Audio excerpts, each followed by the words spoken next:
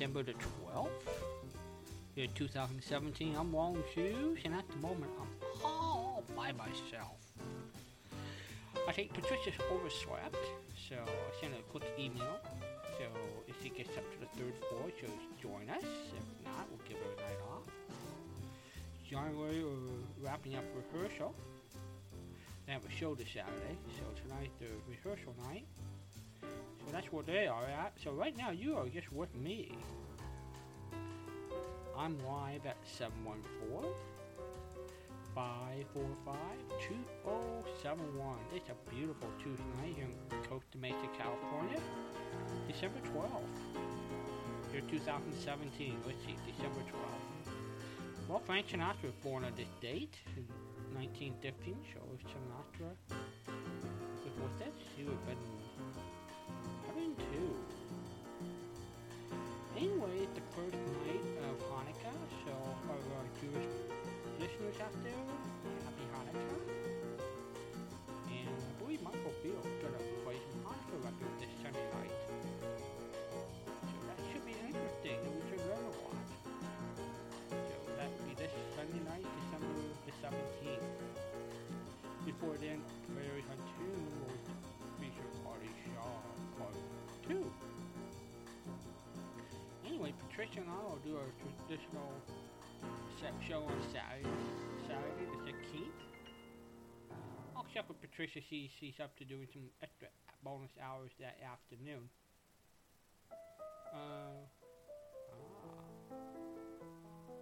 Nice thing, like good music in the background. Let's see what we got here.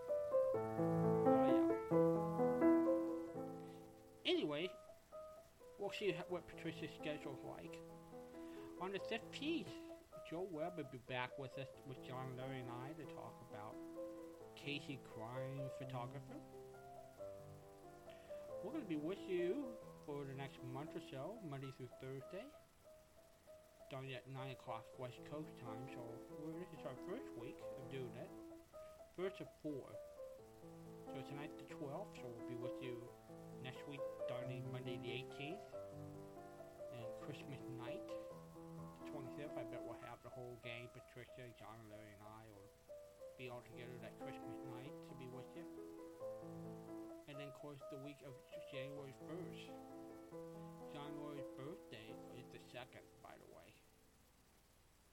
So Patricia and I will hold down the fort Christmas Eve, both during the day for a while, and that night for a while, Christmas Eve. That's been a tradition for Patricia and I. I've done some part of Christmas Eve since 2007, so it is tradition around here. Anyway, so then Michael Beale will join us with some Christmas records. Michael Beale will be with us on New Year's Eve, and he'll play bingo hour recordings on that night. Anyway, my mom's going to have some surgery on Friday, December 22nd, so there's a good chance I'll be late for the live show. And if that's the case, John Laurie will hold down the show until I get started, and Craig Wickman, who's written a book on the Christmas Carol, the radio versions, will be at his mom's home from Ohio, and he sent us a recording today. And so we'll kick off with him on the 22nd. So those are some of the stuff. We do have 2 podcasts I like to get out, the word out. Patricia and I have one called the Golden Days of Radio podcast, and you can go to soundcloud.com, put Walton Hughes and Patricia, Florida, on Sketcher, iTunes, TuneIn, Google Music. We already got 3,400 people have downloaded, so thank you so much for doing that. And so please do that. That would be great to see those numbers go up. Then Frank Prestige has a podcast. We just put a bunch of new Frank shows up today at the Golden Days of Radio. And that's also on TuneIn, iTunes, Sketcher, Google Music. So we're trying to get Yesterday USA out more front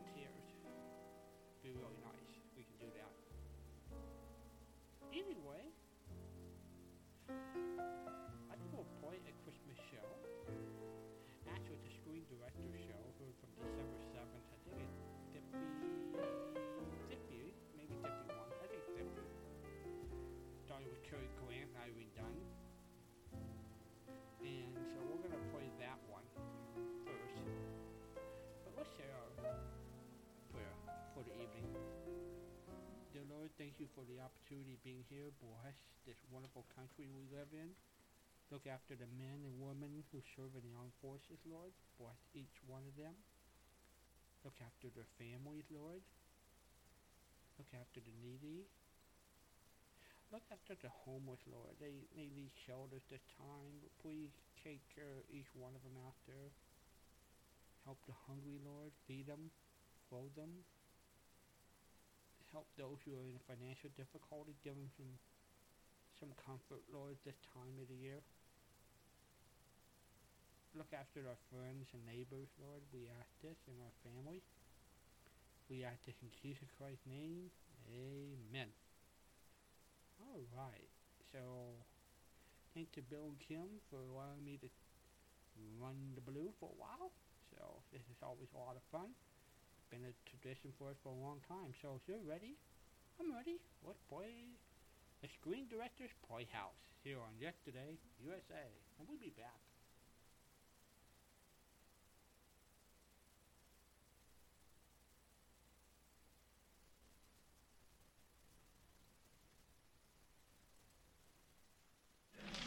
Screen Director's Playhouse stars Cary Grant, Irene Dunn. Production, My Favorite Wife. Director, Garson Kanin.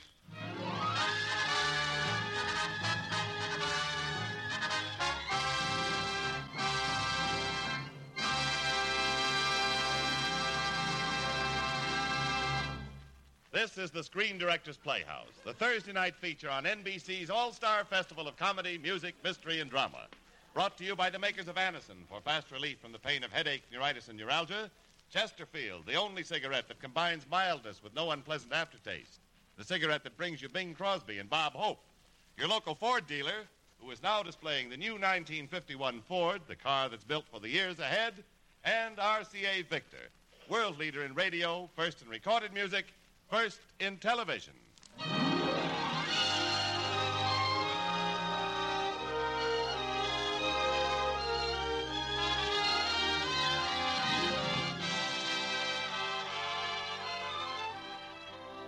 Tonight, the Screen Director's Playhouse is pleased to present a classic in comedy. Irene Dunn and Cary Grant, starring in our adaptation of Leo McCarey's production for RKO, My Favorite Wife. But first, no matter what you now take for headache relief, we urge you to try Anacin for the incredibly fast relief these tablets bring the next time you're suffering from a headache. Now, the reason Anacin is so wonderfully fast-acting and effective is this. Anacin is like a doctor's prescription. That is, Anacin contains not just one, but a combination of medically proven active ingredients in easy-to-take tablet form. Thousands of people have received envelopes containing Anacin tablets from their own dentist or physician, and in this way discovered the incredibly fast relief Anacin brings from pains of headache, neuritis, or neuralgia. So the next time a headache strikes, take Anacin for this wonderfully fast relief. Anacin, A-N-A-C-I-N. Anacin at any drug counter in handy boxes of 12 and 30, economical family-size bottles of 50 and 100.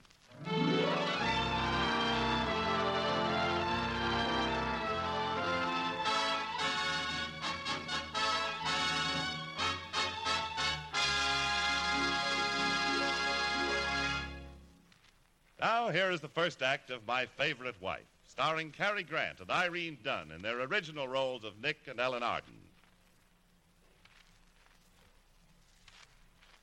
Consider a bottle floating in the Pacific Ocean. Ah, if only fate would cast it on some shore where human eyes might read the note inside.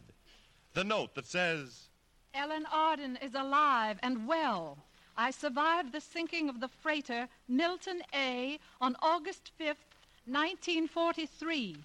Am living on an island, approximately 200 miles south of the point of sinking. Please notify my husband, Nicholas Arden, Los Angeles, California, USA. If only these words might reach the ear of Nick Arden. But no, fate would have it otherwise. For 7 years, the bottle floats, and now Nick has fallen into the clutches of another woman, Bianca Bates. The bottle floats, and Nick is sunk.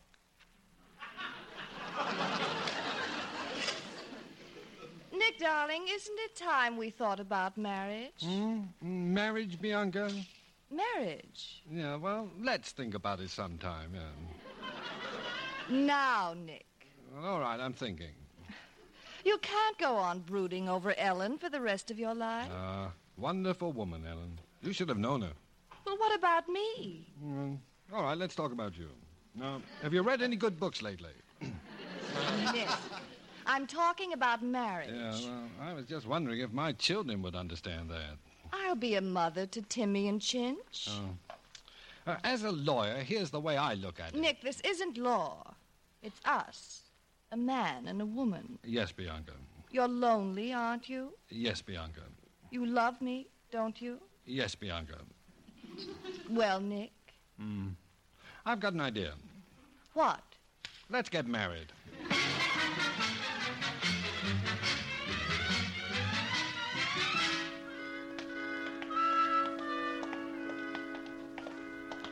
Well, this is the room, Bianca. Court of General Sessions. Nick, I still don't see why we have to be married by a judge. Oh, get everything done in one place. He'll rule Ellen legally dead and marry us. It's morbid. And, Nick, why do you insist on wearing that black tie? Sign of respect. But, darling, it's our wedding day. Oh, Nick, I bought this other tie for you to wear. It's more suitable for a wedding. Well, I can't put it on now, dear. Before the ceremony, then, huh? Well, come on, Bianca. We're already a little late. Clerk, where are the parties in the matter of Arden versus Arden? Right here, Your Honor. Well, about time. Sorry, Your Honor. Just stand here, Bianca. All right, darling. Young woman, what are you doing with that tie in your hand? Are you a tie salesman? Clerk, how did this tie salesman get in here? She's with me, Your Honor. Are you a tie salesman? Oh, no, I'm Nicholas Arden. Arden. That's a familiar name. Arden versus Arden, Your Honor. The brief is on your desk. Why didn't you say so? You're an attorney, Mr. Arden. Why weren't you here on time? Now you'll just have to wait. I'm supposed to marry somebody. Me, Your Honor. You? You got a license, got a ring, got a bride? Yes, Your Honor. But first, the matter of Ellen Wagstaff Arden, my former wife. Young woman, are you his former wife? I should say not. You don't raise your voice. There's such a thing as contempt of court, you know. Well, Your Honor, Ellen Wagstaff Arden was lost at sea. Oh, yes, I remember now. I've got it all here in your brief. My former wife was working as a news photographer during the war. She was aboard the freighter when it hit a reef. Will you let me read the brief? Sorry. Yeah, says here you have 2 children. My, that's sad, very sad. It happened 7.5 years ago. Yeah, I know. I can read, can't I? Well, there's a final summing up, Your Honor. You'll find it on page 10, right here. Yeah, I'll find it myself. No, here it is on page 10. Well, if I can explain, Your Honor. Nothing to explain. Sworn affidavits lost at sea, no evidence to the contrary. The law is clear. I hereby pronounce Ellen Wagstaff Arden legally dead. Oh, Nick, we're finally free. Young woman, stop waving that tie in my face. Your Honor, this is the woman I intend to marry. This tie salesman? I am not a tie salesman. I'm his bride. Amazing. Man's wife hasn't been dead 5 minutes and he's getting married again. Mr. Arden, are you sure you want to marry this woman? Of course he's sure. Of course I'm sure. Where's the license? Right here, Your Honor. Now, will you please take off that horrible necktie? What? What's wrong with my necktie? Oh, no, not you. Nothing, Your Honor. Yeah, No, I no. distinctly heard her say... No, she meant me. Now, pardon me, Your Honor.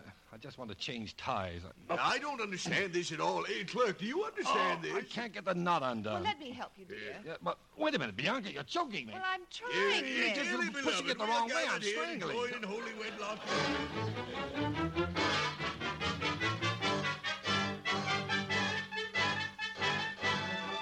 But fate, perverse fate, is playing a strange trick on Nicholas Arden. For even as he is being married, a figure garbed in ragged seafaring clothes is walking up to the door of the Arden home. are you? He's a sailor. I can tell. Hello there. See, Chinch, it's not even a he at all. Are you a lady sailor? In a way. Our mommy was drowned at sea, wasn't she? Uh-huh. And we're not supposed to know. Timmy, do you miss her very much? Oh, sure. Hey, how'd you know my name? Oh, I know. And your sister's name is Chinch. Gosh, you're a swell-looking kid. Daddy says we look like our mommy. Would you like to have her back? Can't have her back. She's drowned.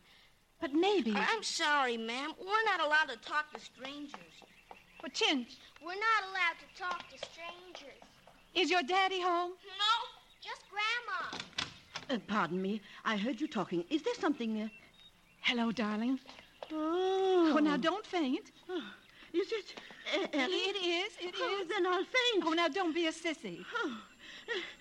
Ellen, good heavens. Alive and eating well. Oh, Ellen. Oh, I think I'm going to cry. Don't be a sissy. Let's go into my house. Yes, you know, I just can't believe it. When? How? Why, we thought you were drowned. No, darling, definitely not drowned. And where have you been? An island, a horrible island. How's Nicky? Nicky? Yes, your son, my husband. Oh, well, he's fine. Handsome? As ever. Prosperous? Well, reasonably. Ellen? Yes? Nick's married again. What did you say? Nick, he's married.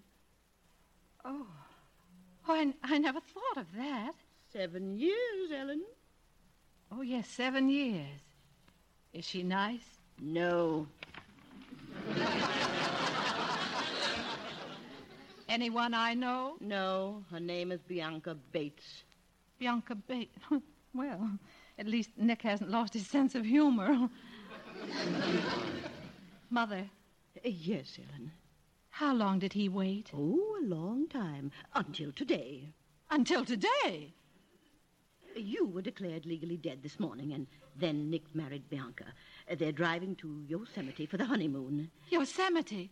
Not our hotel. Well, you see, Nick had business in San Francisco. Not Suite A, not the same room. Oh, he couldn't. Oh, Ellen, my dear, I'm so sorry. If only you would have gotten here yesterday. Wait a minute. I'm thinking. Yes. Married this morning, driving to Yosemite.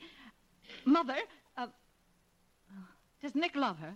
He doesn't love her. He just married her. Do planes still fly to Yosemite? Well, I guess so.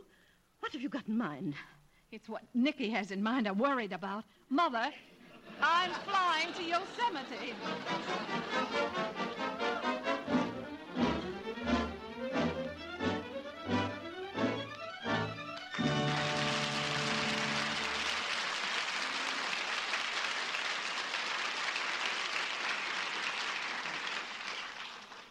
Would you like to join Madcap Bob Hope in an airplane ride? Well, here's what might happen if you did. Bob, the pilot has a request to make. Will you please stay in your seat and keep away from the controls? You almost fouled up the flight. Oh, I don't think what I did was so bad. Oh, come now. All I did was make a rabbit's head with my fingers on the radar screen. Anyway, that pilot resents me. How do you know? He keeps fastening my safety belt. Well, what's wrong with that? To the propeller.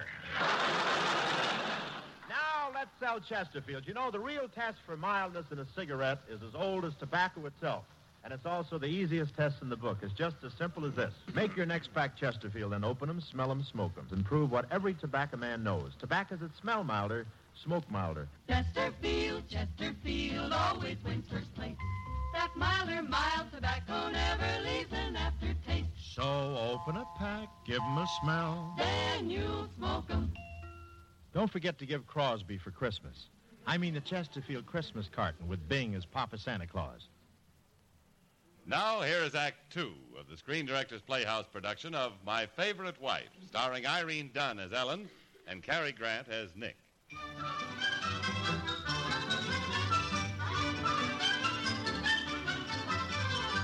Ah, fate. Fickle mistress of men's lives.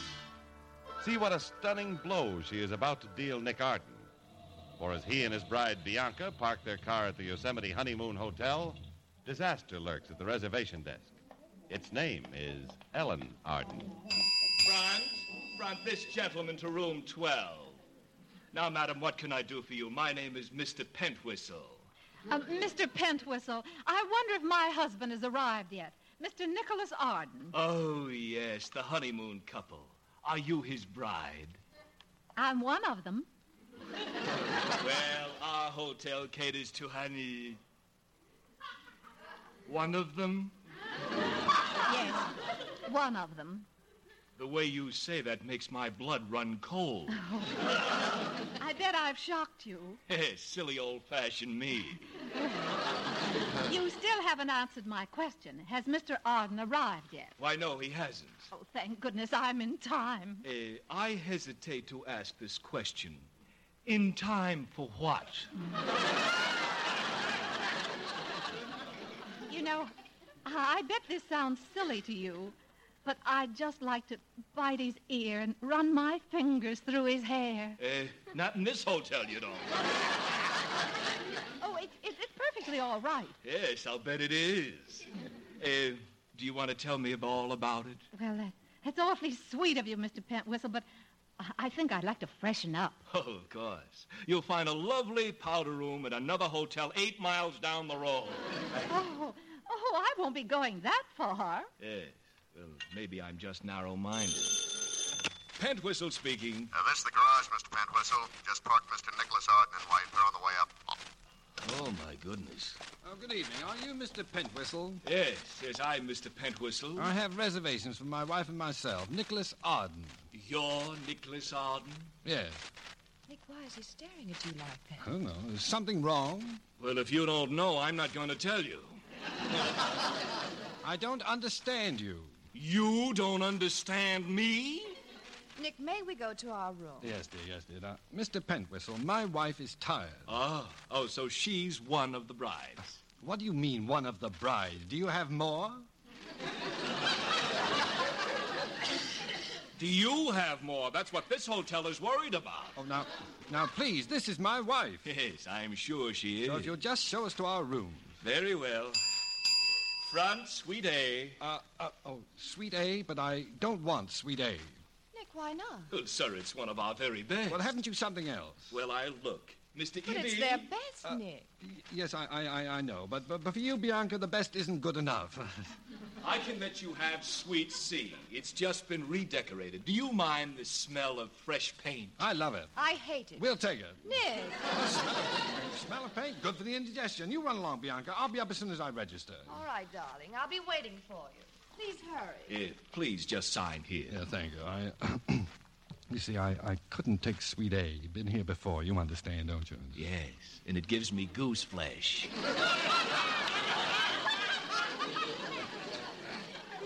Here's the pen. Oh, thank you. Mr. Arden, there's something I would like to get off my mind. What is it? There's a woman around here. She wants to bite you on the ear. Which ear? Well, I don't know. Well, what difference does it make which ear? Now, look, is this some kind of a joke? Yes, you can laugh. You're not a hotel manager. Oh, my goodness. Now, what's the matter, Mr. Pentwhistle? She's coming back. Who's coming back? The other bride. What other bride? The one with the teeth. What teeth? Ouch! My ear! Hello, Nicky, darling. Oh, hello, Ellen. Ellen? Yes. Ellen? Oh, Ellen! Oh!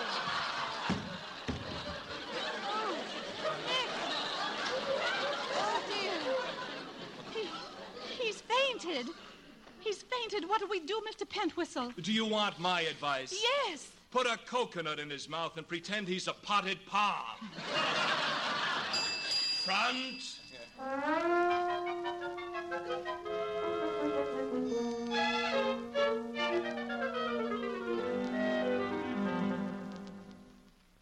Are you feeling better, Nick? Dizzy. Very dizzy. It was nice of Mr. Pentwhistle to let us use his office. Oh, Ellen, we've got to talk. Yes, we certainly do. What's the idea of your getting married? Well, that's just it. My wife. I'm your wife. Bianca isn't going to like that. Well, I'm not going to like Bianca. Well, Mr. Arden. Oh, hello, Mr. Pentwhistle. How do you feel? As if I'm going in circles. Well, the next time you pass this way, there's a phone call for you. Who from? Your wife, the other one. Oh, thanks. You can use the phone on the desk. This I have to hear. Oh, Nick. Nick, before you pick it up, Yes, Ellen? a kiss. Mr. Arden. Would you mind stop scuffing my rug? That's all I wanted to know. Oh, my. Nothing's changed. Not a thing. No. Now you can talk to Bianca. Bianca? Yes, the phone. Phone? Oh, hello, who's this? Nick. Oh, Bianca. Oh, hello, Bianca. What's new? Nick. Don't you say darling anymore? Yes, darling. Darling. Ouch! What happened? Well, I just barked my shins. Just a minute, Bianca. Now, Ellen, stop kicking me. Will you cut out that darling? Well, just don't kick me. Hello, Bianca? Where are you? Barbershop. But why? I'm waiting for you, darling. Need a haircut. But you don't need a haircut. Shave. You shaved this morning. Shampoo? Yes. Oh. Please, hurry. Don't forget this is our wedding night, darling. I'll tie a string around my finger. I'll be waiting, Nick. I'll be right up, darling. Oh, forgot. What does she want? Right up, bye. Huh? What does she want? Well, she said she's hungry. Wants a corned beef sandwich. Oh, well, if that's all she wants, you just stay right here and let Mr. Pentwhistle go. Mr. Pentwhistle would just as soon stick his neck in a bread slicer.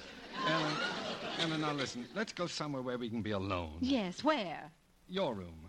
Oh, but I don't have one. Well, then I'll get you one. Mr. Pentwhistle. Don't say it. Don't say it. Now, a room for for Miss Wagstaff. Oh, why did I ever run away from the pool room? We'll take Sweet A if you have it. But you don't like Sweet A. He does now. And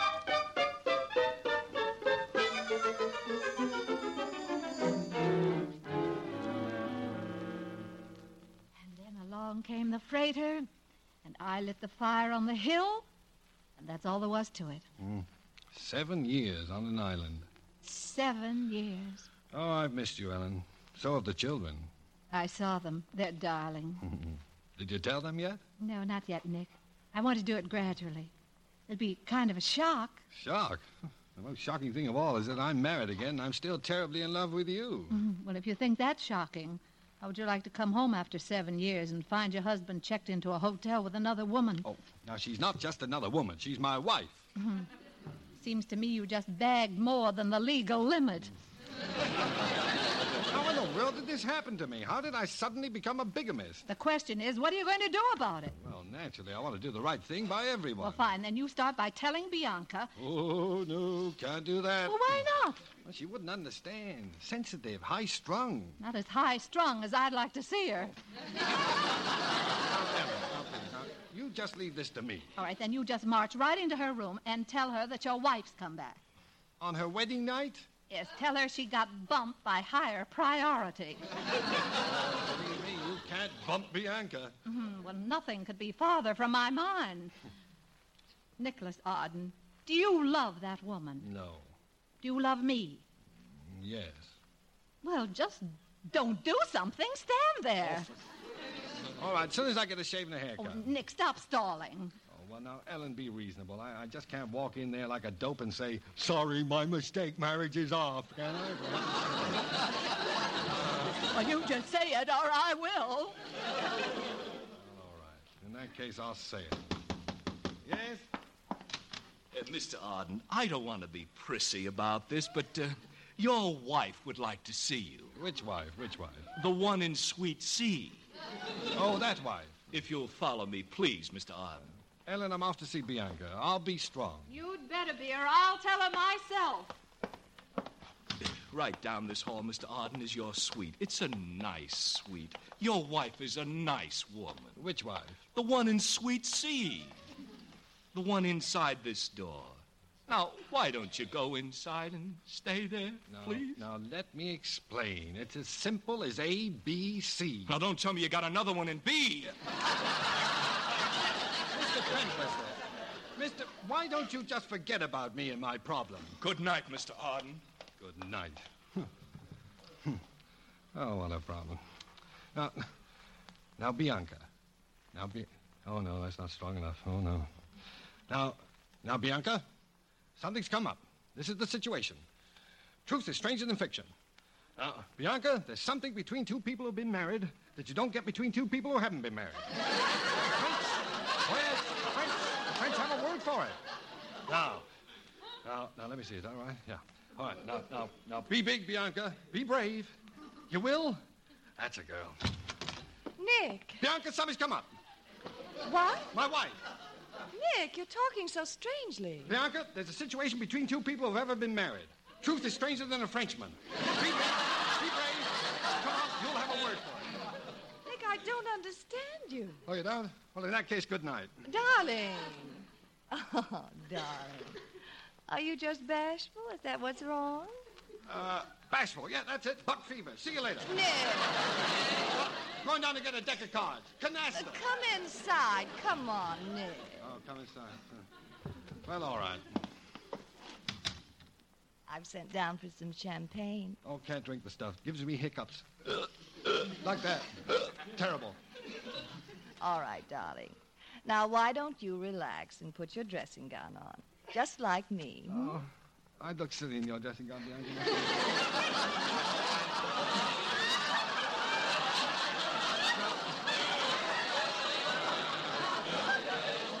Now, Bianca. Darling, don't be afraid of me. I'm your wife. No, that's what I'm afraid of. Oh, Nick. Come on, put your arms around me. Well, are you sure your mother won't mind? We're man and wife, darling.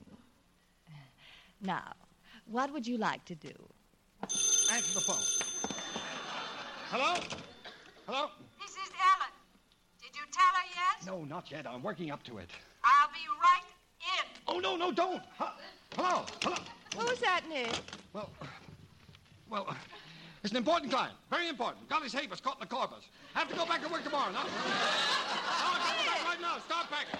Nick, how can you treat me like this? Where are you going? Have to file a quick affidavit. No time to explain. Hurry! Let me into that room. Shh. Now, don't try to stop me. All right, I'll tell her myself. All I need is time. What were you doing in there? Briefing her. Get out of my way. Oh, now, Ellen. Bianca and I are not going to spend the night in a hotel. Oh, you aren't? No, we're driving back home. Now, why don't you catch the next plane back and we'll settle everything in a nice, civilized manner. Oh, I know your civilized manner. That's what got me into this hotel 7 years ago. Ellen, I promise you I'll tell her. Well, now, come on, let's go back to your room. 7 lonely years. All those years on an island. Nobody to talk to. Nothing but memories. My love for you and the will to stay alive. Hoping against hope that you'd wait. And then to come home and find myself legally dead. I know, Ellen, dear. I'll make it up to you. Yes? Well, you are fickle, aren't you? Just leaving, Mr. Pentwhistle. Before you do, would you mind delivering a message to your wife, to that woman, to whoever she is in there with you? Right. Fire away. Mr. Stephen Burkett phoned earlier. Stephen Burkett? Yes. He says to tell her he left her things from the island with her mother-in-law. Things from the island? Mm-hmm. And that 7 years together wasn't nearly enough. He'd like to see her again. Goodbye and good luck.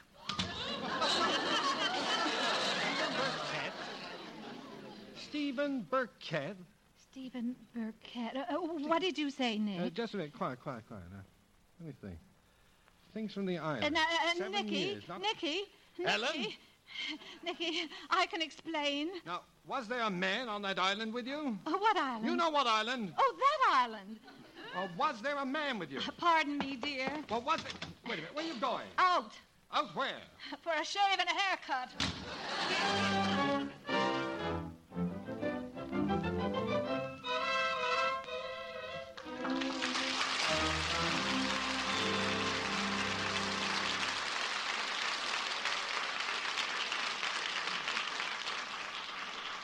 Ladies and gentlemen, I bring you an invitation.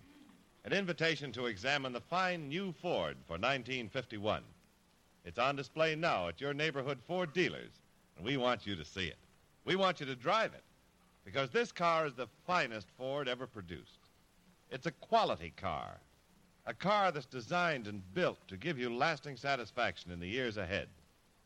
When you inspect the 1951 Ford, you'll find that it offers 43 look-ahead features, features that will keep it young in performance, young in style for years to come. Among them, you'll find the new automatic ride control for an easy ride, a level ride, the automatic mileage maker for real fuel economy, and new luxury lounge interiors with rich color harmonized Ford-Craft fabrics. We invite you to see all 43 look-ahead features of this great new Ford for 1951 at your Ford dealers tomorrow.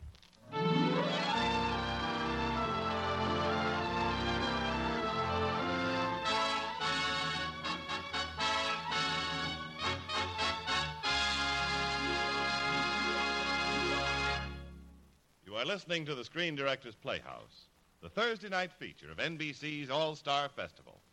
The third act of My Favorite Wife will continue after a brief pause for station identification.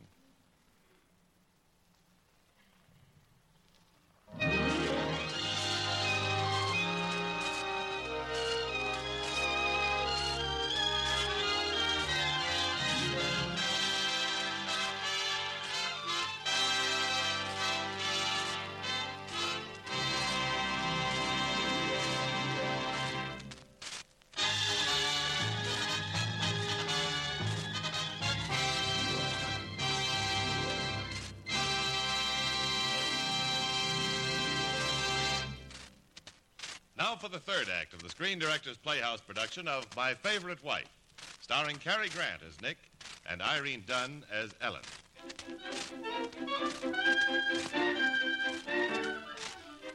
Nicholas Arden is not a happy man. Wife number one has fled he knows not where, leaving behind only the thought that she has spent 7 years on a desert island with another man. And wife number two sits glaring beside him as their car travels through the ghastly night. Nicholas Arden, don't you think you owe me an explanation? Yes, I do. Well... I can't think of one. Oh, well, Bianca, you must think I behave very strangely. I certainly do. Well, it runs in the family. The night my father was married, he pitched horseshoes until 4 o'clock in the morning. I don't care about your father. We've driven all night and all day without a stop.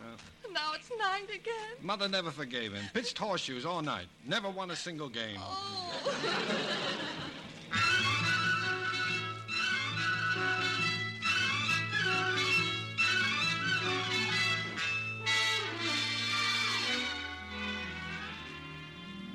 Chinch. Yes'm. Timmy. Yes'm. No more stories. Not even one? No, it's time for bed. We have to go to bed, Grandma. If Ellen says you do, you do. Now, off with you now. Brush your teeth and wash your faces. Come on, Timmy. I guess we gotta. That ain't fair.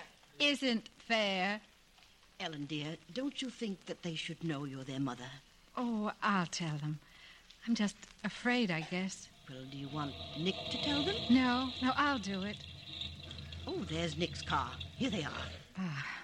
All right. Now, have you got it straight? Mm-hmm. You'll introduce me as an old friend of the family from the South. Well, here we are. Hello. Coming, Nick. Let's go. Nick, aren't you going to carry me over the threshold? Why, there he is now. Oh, no. Oh, my. Look at that, Aunt Jemima. Let me give the bridegroom a great big sisterly kiss, Well, just for luck. All right, sister, he's lucky enough. There. Hello, Bianca. Now, this is an old friend of the family from Virginia. Yes, her name is... her name is... Effie. And you're the bride. Yes, she is. Now, you just run along home, Effie. No, I'm visiting here. Nick, I'm still waiting. Waiting? What for? The threshold. Oh. Go on, carry over the threshold, Nicky, darling. All right, well, here goes. Is he just too sweet for words? He's just a doll. Over the threshold, Bianca. Nick! Oh.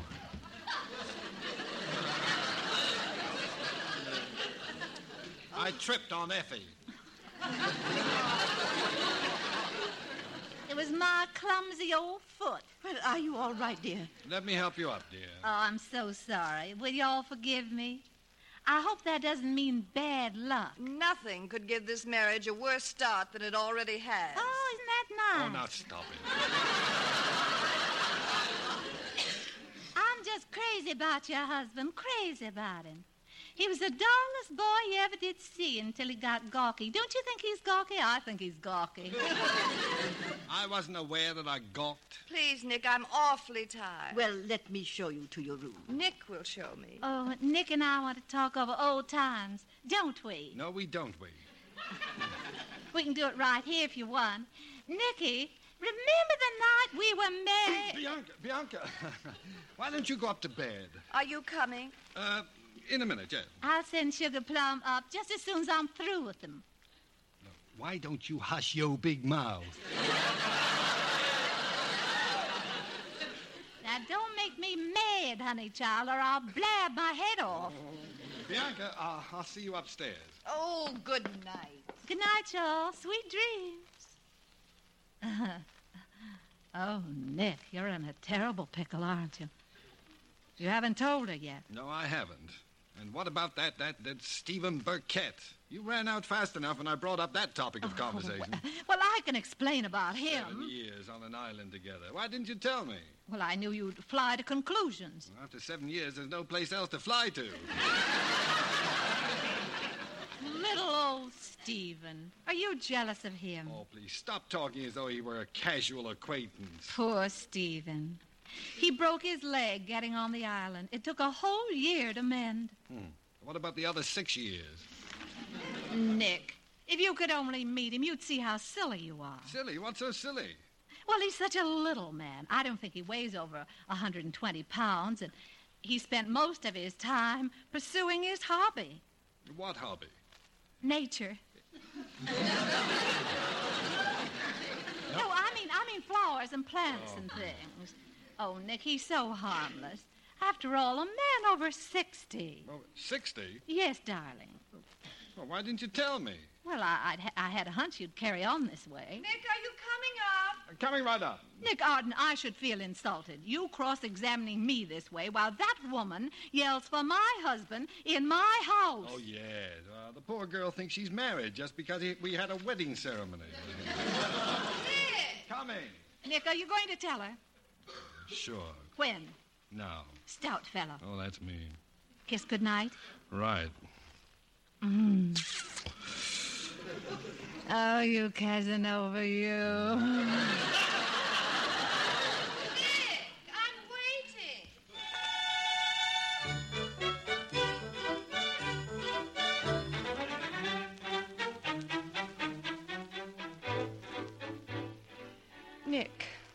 Nick, I just want to know one thing.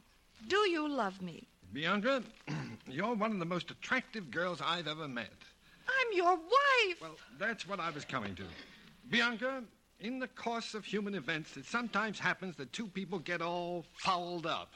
Oh, for the love of heaven, tell me what's wrong with me. Oh, nothing, Bianca. Believe me, under other circumstances, who knows? Oh. Well, now, look, let's start at the beginning. Once there was a man who met a girl. I'm the man and you're the girl. Now, see? Isn't that simple? What are you trying to say? Well, just this. Oh, the doorbell's ringing. Be right back.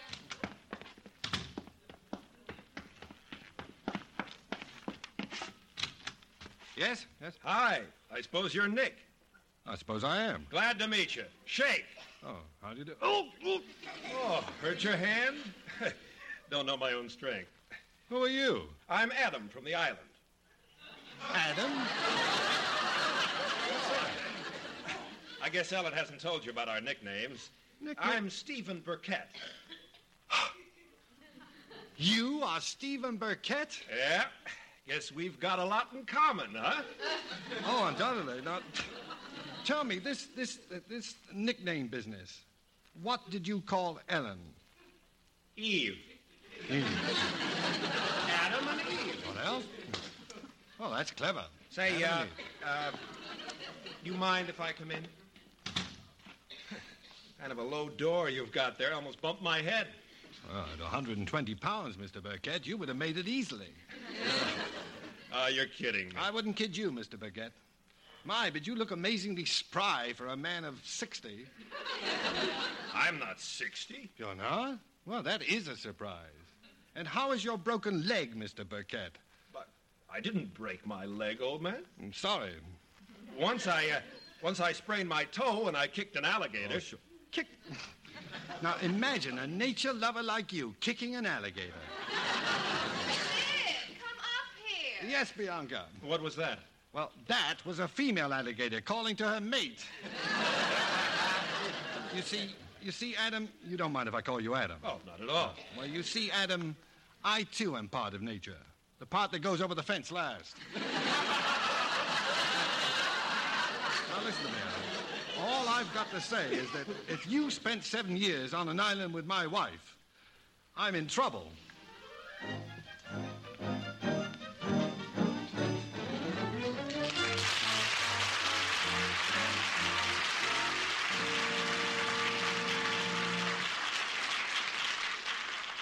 We'll return to our drama in just a moment. Right now, here's a word from RCA Victor. You remember the wonderful one-horse shay? It ran 100 years to a day, but then went to pieces all at once and nothing first, just as bubbles do when they burst. Well, many of us depend on radios and phonographs practically in the one-horse shay class.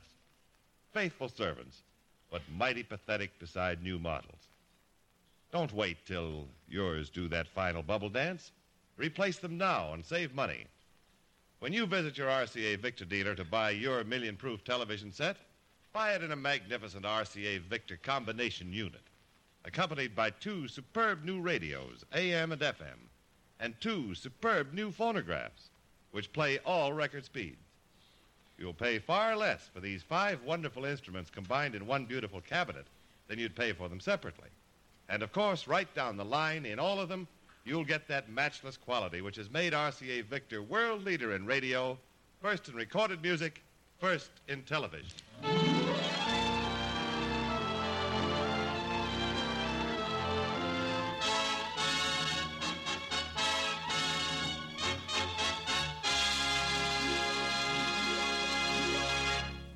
Now back to our story. My Favorite Wife, starring Irene Dunn and Cary Grant. And once again, the fates look down and laugh at Nicholas Arden as he tiptoes to the door of Ellen Arden, wife number 1. The fates laugh, and Nick taps on the door. Nick. Shh. I was just going to bed. Ellen, I'd like you to tell me again about Stephen Burkett. Poor old Stephen. With the broken leg. 120 pounds. 60 years old. Nature lover. Poor little old Adam. Adam? Yeah, Adam. That puny half-pint is downstairs standing on his hands just for exercise. Stephen, here. Adam and Eve. I suppose I'm just the viper in the Garden of Paradise. You are not. You're the apple. Nick, where are you? She's the viper. Now, why did you lie to me about... Nick, I did nothing on that island to be ashamed of. Well, what did you do for 7 years? Swat tsetse flies?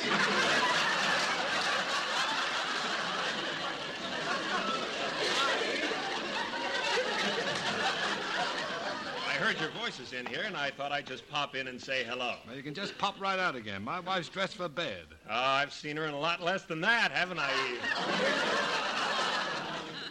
Yes, but it was pretty foggy most of the time. Oh, no time to talk about the weather. Now, see here, old man, there's no cause to get excited.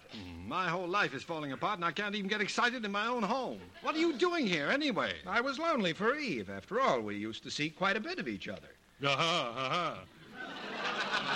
I might as well state my case right now, old man. I love your wife. Stephen. I can't help it, Eve. You're an extraordinary woman. If Nicholas doesn't want you, I do. Do you want me, Nick? I'm not so sure. Nick, Bianca, it's time you knew. I'm a married man. what are you doing in this woman's room? She's no woman. She's my wife.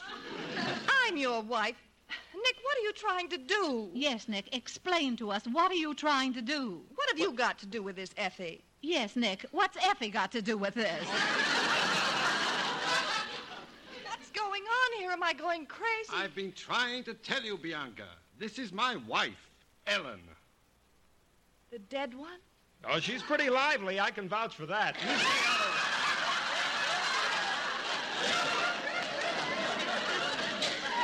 Bianca, you've got to face it. My wife, Ellen, came back. All a mistake. We'll laugh about it someday. Ha, ha, ha, ha. Bigamist. Oh, I'm seeing my lawyer in the morning. Nicholas Arden, you deserve that slap. Why did I? All I did was tell her the truth. Well, the poor girl's in love with you, and what do? You walk all over her. What I want to know is which one of us gets Eve. Stop calling my wife Eve. He doesn't like it, Adam. Now, stop that.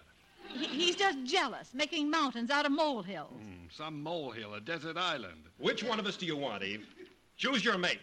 I'm strong and healthy. I'm just gawky. Well, I'll have to think about It's it. against the law for you to think. You're legally dead. Oh, well, we'll see about that tomorrow. Good. In court. Right. Bigamist.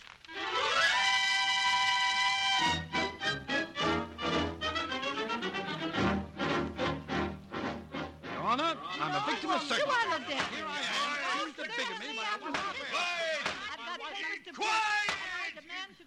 Arden, don't I know you? Hmm? I say, don't I know you? Well, you married me, Your Honor. Oh, yes, you're the lawyer. This is a civil court, Mr. Arden. We don't handle bigamy here. What kind of lawyer are you? What school did you go to? Harvard, Your Honor. I'm a Yale man myself. Where's the Kistler's bride? Here, Your Honor. Bianca Bates. You're sure you're Kistler? Ask this miserable worm I was married to. She's kissless, Your Honor. Harvard man. I want an annulment. Granted. This is the happiest day of my life. You know, I used to know a girl who looked just like her. She sold neckties.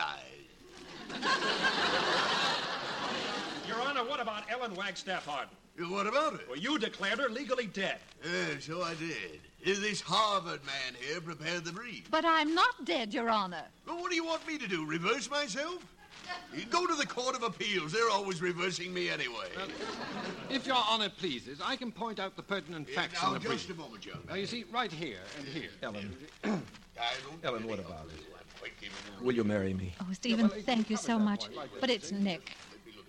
All right, Ellen. All right. I try. You, Mr. Arden, get off my lap. I don't need you to show me how to read a brief. You get down there with that woman. Yes, Your Honor. Well, you see, I have here a precedent for this case. I cite Mulligan versus Mulligan-Benson in the city of Fresno, 1879. Yeah, are you going to complicate this thing? No, Your Honor. You see, the first wife returned after an absence of considerable length to find that her husband, Mr. Mulligan, had remarried. He remarried. But Mrs. Mulligan-Benson, or rather Mrs. Benson-Mulligan, the second wife... I don't understand this at all. Well, it was a sort of a mulligan stew. Young woman, I could hold you in contempt of court for that remark. Don't let me get after you. Yeah, well, Your Honor, when the first wife returned, the second wife immediately sued for annulment, which left Mr. Mulligan free to remarry either the first wife or the second wife, Mrs. Mulligan-Benson, you see? Well, don't just stand there gawking. What did he do? Oh, he dropped dead of cirrhosis of the liver. And they never did find out whether he slept with his beard over the covers or under the covers. Now, that remark is going to cost you $25. But, Your Honor, I'm legally dead. All right, you're legally alive. And make it $50. Pay the clerk. Court's adjourned. Thank you, Your Honor. I want to go home and tell my wife about this case. She thinks most of my cases are dull. I still don't understand. Well, Ellen. Here you are, alive and kicking. Now you and Adam can get back to nature. Nick, aren't you ashamed of yourself saying a thing like that? Why? An hour ago, I was a bigamist. Now I don't have any wife at all. Not one single solitary wife. Well, it's your own fault. What did I do? You were a jealous brute. Well, I've got a right to be jealous. Ellen, you know, I'll have to think this whole thing over very carefully. Isn't it maybe you'll make up your mind to forgive me for not drowning? Well, it isn't that. Well, I've got some thinking to do myself, and I'm not so sure I want you the way you're acting. Well, Ellen, it's not that I don't love you, but... Yes, that you don't approve of me. No, Nick, I'll have to consider this carefully. I'd like to take the children, go away for a few weeks, and that way we'd get to know each other better, and then I could tell them I'm their mother, and I can think about us. Where are you going to go? I don't know. The hotel in Yosemite, I guess. How are you going to get there? We'll drive. Well, in this weather? Oh, it's not so bad with tire chains. Oh, no, not with the kids. I'll drive you myself. Well, if you want to. I think I'll stay until Christmas. That'll give us both time to make sure we know what we want. Leave tomorrow? Yes, tomorrow.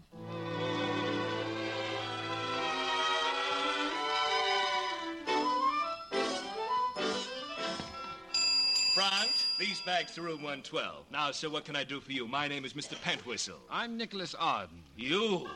I brought my family. Mr. Arden, this is a hotel, not a harem. Just one wife, Mr. Pentwhistle. Me. What happened to the other one? Or am I being nosy? She was annulled yesterday morning. Well, congratulations. Now, I'd like 2 rooms. One for my wife and one for our 2 children. Children? Where did they come from? Mr. Pentwhistle, how would it be if I just told you the story of my life? My wife wouldn't approve. Now, we have just 2 rooms left. They're adjoining. Sign here, please. Right. Oh, Ellen, where are the kids? They're admiring the big Christmas tree. Ginge, Timmy. Golly, what a pretty tree. They've even got a model of Santa Claus, all dressed up as big as a man. Mr. Eby, please take Mr. Arden to his rooms and warm the chambermaids. I won't be staying. I'm driving back tonight. Don't you want to see the Santa Claus, Daddy? At this moment, dear, I don't think your father really believes in Santa Claus.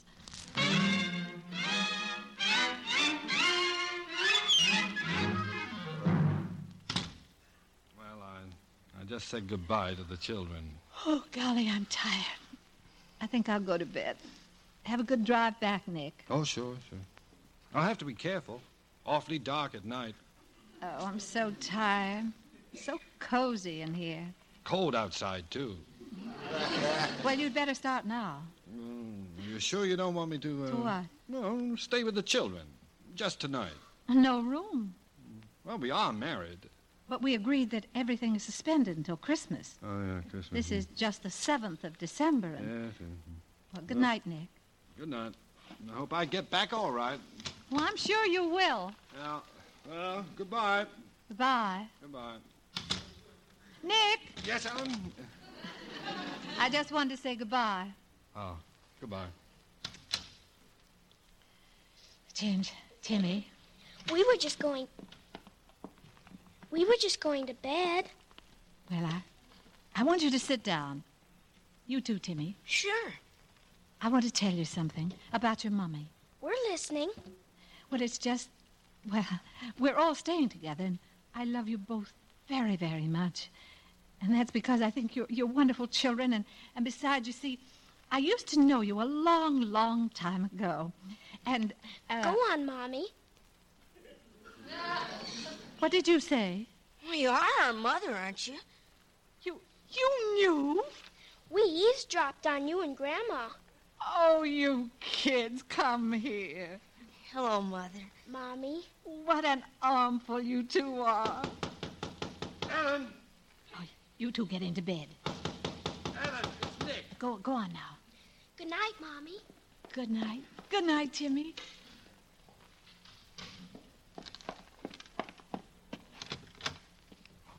Well, is something wrong?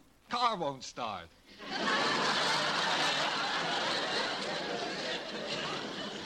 Are you sure? Positive. Well, then I guess you'll have to stay in the hotel for the night. Tried. No rooms left. Well, what are you going to do? Sleep in the snow. Thought you'd like to know. Well, maybe I can help you. Can you, Ellen? I'll give you a blanket.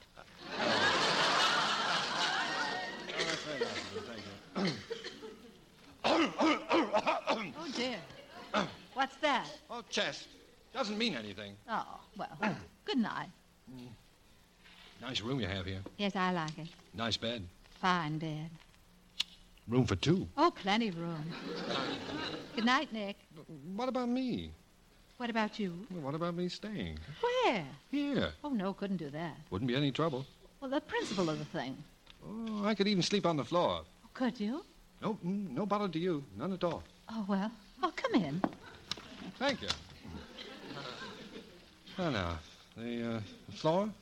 A floor.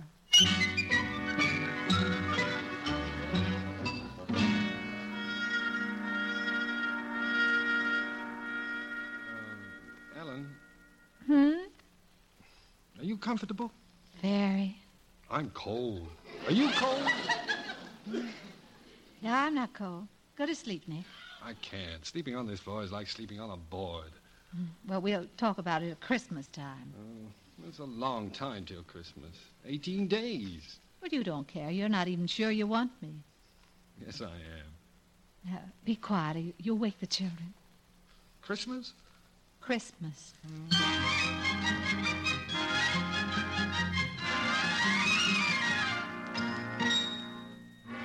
Timmy, Yes, Ginge?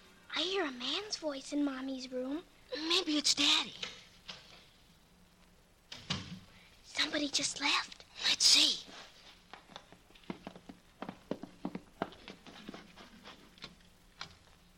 It is Daddy. Where's he going? Let's follow him and find out. He's going to the Christmas tree. He's taking the Santa Claus. No, he isn't either. He's just taking the Santa Claus suit. Now what's he doing? He's putting it on. Now what's he doing? He just stubbed his toe. I wonder what he's putting the Santa Claus suit on for. Daddy is sure strange sometimes. Oh. Maybe he's just going to surprise Mommy.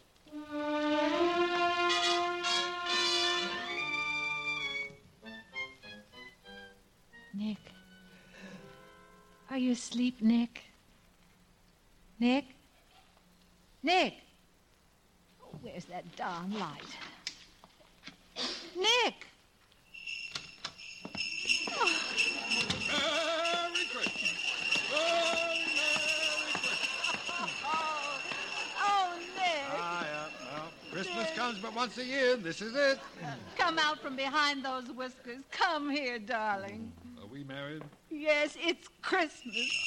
Merry Christmas, Ellen. Merry Christmas to all. And to all, good night.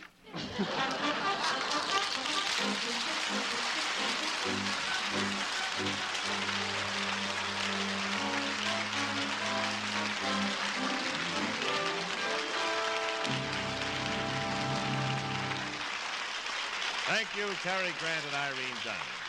Our stars of My Favorite Wife will return in just a moment with our guest director, Leo McCarey. Say, what happens at Bing Crosby's house when the Bob Hope program comes on? Well, here's Bing to tell us about it. By the way, Bing, did you happen to catch Bob Hope's program? Ken, the Bob Hope show is an absolute must in the Crosby household. Good.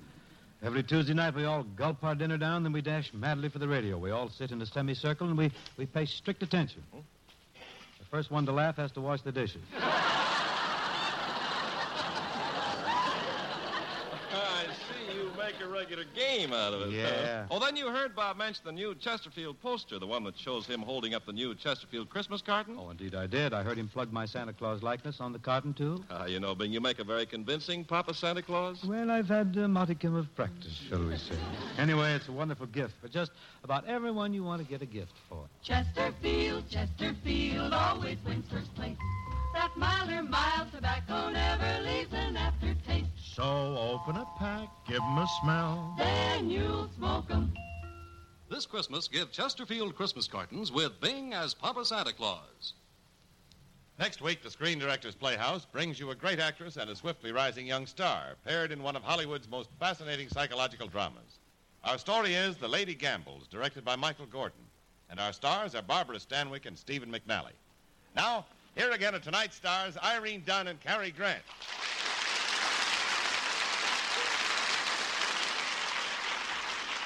You know, Cary, we've got a friend to introduce. Yeah, well, there's no use beating around the bush with this fellow.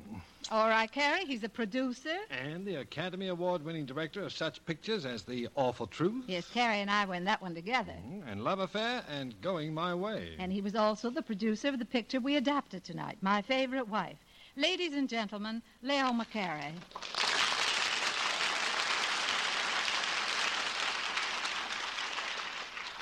Thank you, but I'd better clear up something right now.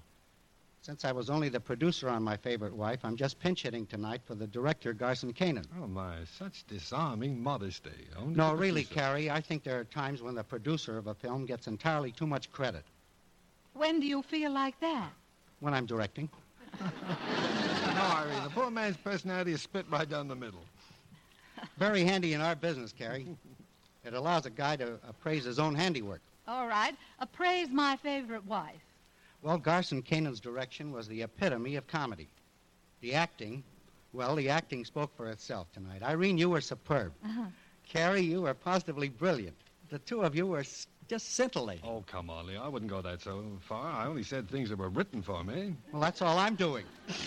I'm just reading what's written here myself. Oh, now, wait a minute. No, we all have one more line, Leo. We have? Uh-huh. Good night. Good night.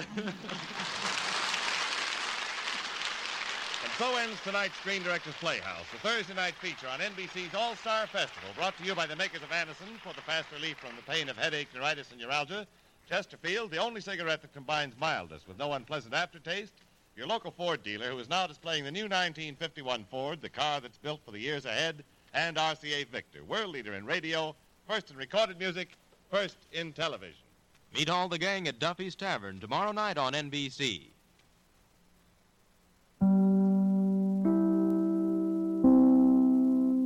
December 7th, 1950, My Favorite Wife, starring Cary Grant and Irene Dunn, during the Screen Director Playhouse. It's Tuesday night.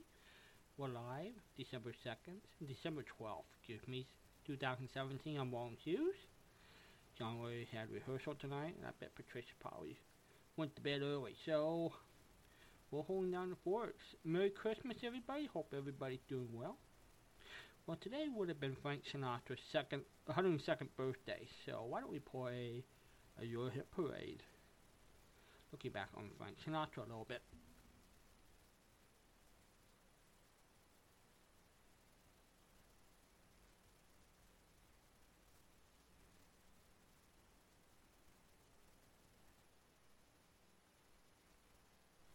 JAWS Professional Christmas Shows Folders. Christmas Shows Folders. Screen Directors Playhouse 5Y. Your Hit Parade 481225. First song Jungle Bells Extra. Unloading Jock. Can't. OK. Enter. Chris. Enter.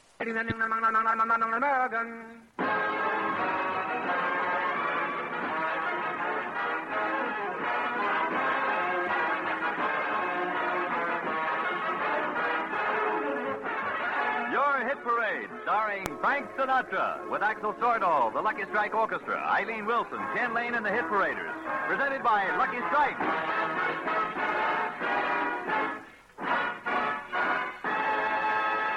Smoke a Lucky to feel your level best. Smoke a Lucky to feel your level best. Your level best. That's how you'll feel when you light up a Lucky. Because Lucky's fine tobacco picks you up when you're low, calms you down when you're tense. It's important to you as a smoker to know that fine tobacco can do this for you. And as you know, LSMFT, Lucky Strike means fine tobacco. Mild, right, light tobacco. It's good to know that Lucky's fine tobacco picks you up when you're low, calms you down when you're tense. By putting you on the right level, the Lucky level, where you feel and do your level best. That's the Lucky level. So, smoke a Lucky to feel your level best. Smoke a Lucky to feel your level best. Get on the Lucky level, where it's fun to be alive. Get a carton of Luckies and get started today. And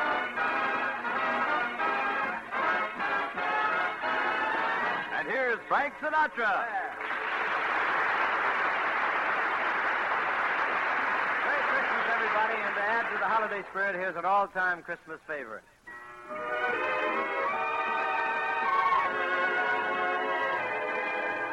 Jingle bells, jingle all the way.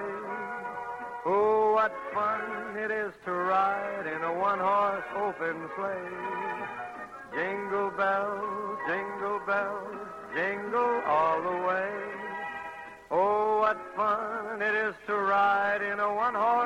open sleigh, dashing through the snow in a one-horse open sleigh. O'er the fields we go, laughing all the way. Yak, yak, bells on bobtails ring, making spirits bright. What fun it is to ride and sing a sleighing song tonight. Jingle bells, jingle all the way. Oh, what fun it is to ride in a one-horse open sleigh. Oh, jingle bells, jingle all the way. Oh, what fun it is to ride in a one-horse open sleigh.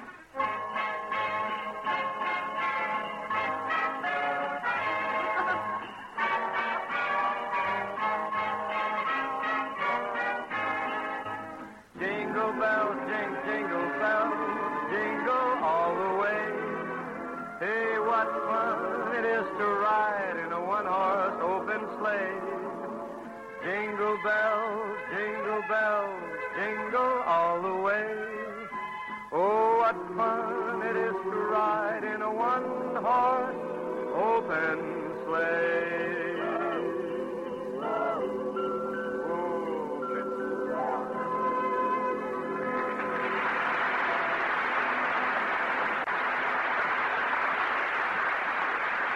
Frank Sinatra and the Hit Paraders singing that seasonal Lucky Strike Extra Jingle Bells. And now, on with your Hit Parade and the top tunes all over America this week, as determined by your Hit Parade survey, which checks the best sellers in cheap music and phonograph records. The songs most heard on the air and most played on the automatic coin machines. An accurate, authentic tabulation of America's taste in popular music. Your Hit Parade.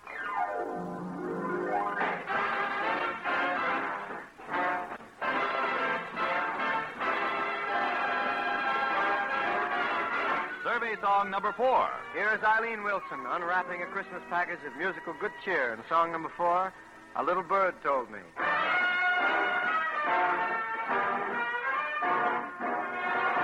A little bird told me that you love me, and I believe that you do. This little bird also told me I was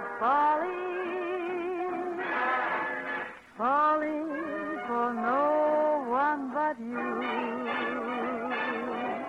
There's no use denying, I might as well confess, of all the boys I know, dear, I'm sure I love you best. A little bird told me we'll be happy,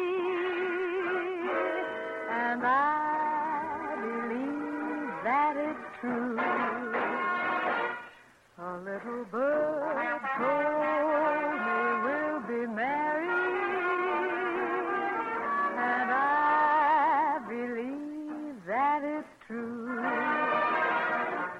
This little bird also told me when we marry, we'll have a pretty cottage not too far, all fenced in like a movie star. Great big pot, we'll call him Ace, lying there by the fireplace.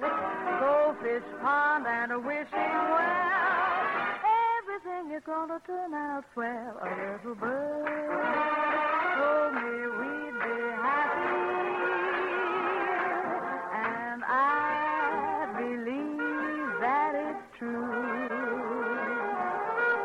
And now I know that it's true.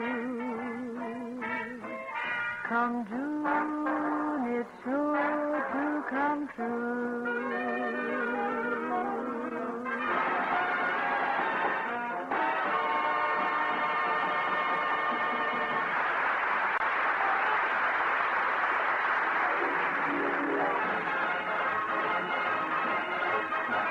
The survey song in ninth place. Helping us celebrate one of the jolliest times of the year is one of the jolliest tunes of the year. Number 9, Quando La Gusta.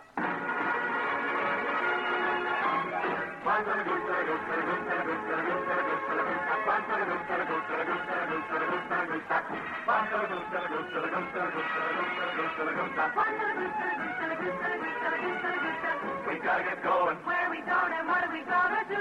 We're on our way to somewhere, the gang of us and you. What do we see there? Who will be there? What do we treat the flag? There may be caballeros with dark and flashing eyes. We're on our way. We're on our way. Pack up your bags. Pack up your bags. And if we say we won't come back, We won't come back, how can we go? We haven't got a dime, but we're going, and we're gonna have a happy time.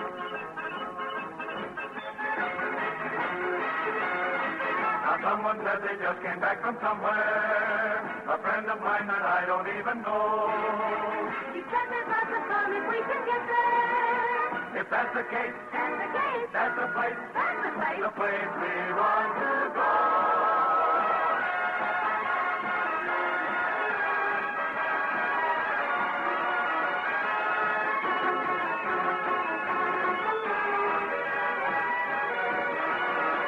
I'll take a train, you take a boat. I'll take a plane, you ride the goat. Oh, we don't care, we'll either walk or climb, but we're going, and we're gonna have a happy time. One to the good, to the good, to the good, to the good, to the good, to the good, one to the good, to the good, to the good, to the one to the good, to the good, to the one to the good.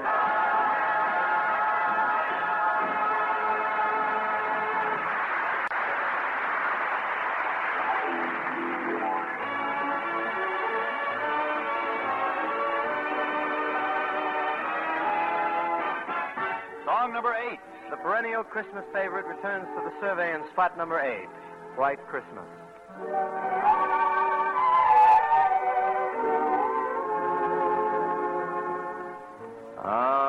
I'm dreaming of a white Christmas, just like the ones I used to know, where the treetops glisten and kiddies listen to hear sleigh bells in the snow.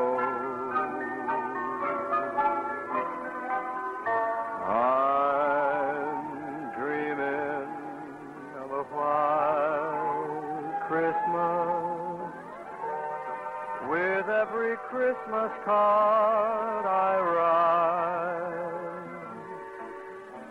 May your days be merry and bright, and may all your Christmases be white.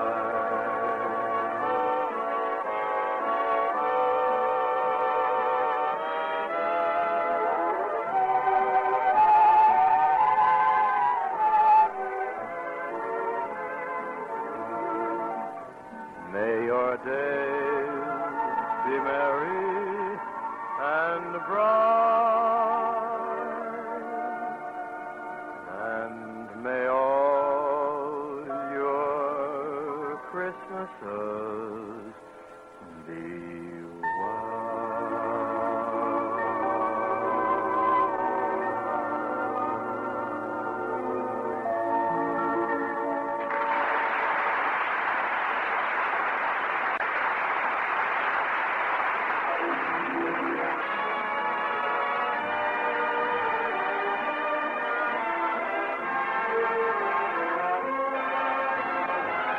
Number 5, Dan Cupid sends his season's greetings, care of Axel Stortle and the orchestra. Survey song number 5, Until. Play it, Ziggy.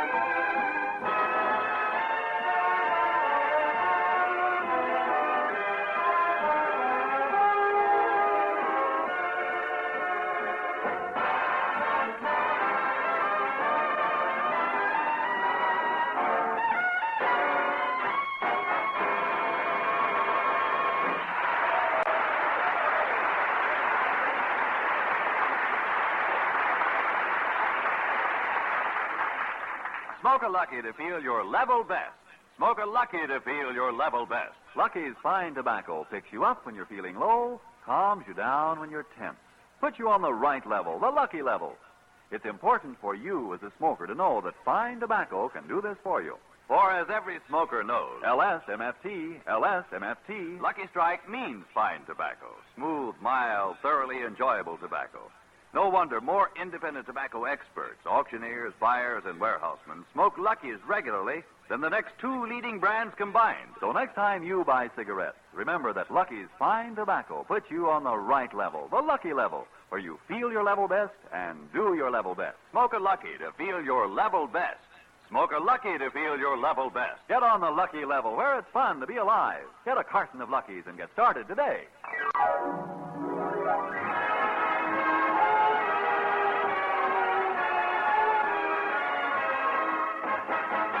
June number 6.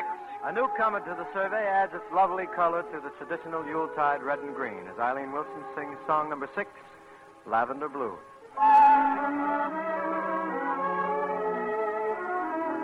Lavender blue, dilly dilly, lavender green. If you would sing dilly dilly, you'd need a queen. Who told me so, dilly dilly? Who told me so? I told myself, dilly dilly, I told me so. If your dilly dilly heart feels a dilly dilly way, and if you'll answer yes, in a pretty little church on a dilly dilly day, I'll be wed in a dilly dilly dress of lavender blue, dilly dilly, lavender green. Then you'll be king, dilly dilly, and I'll be your queen.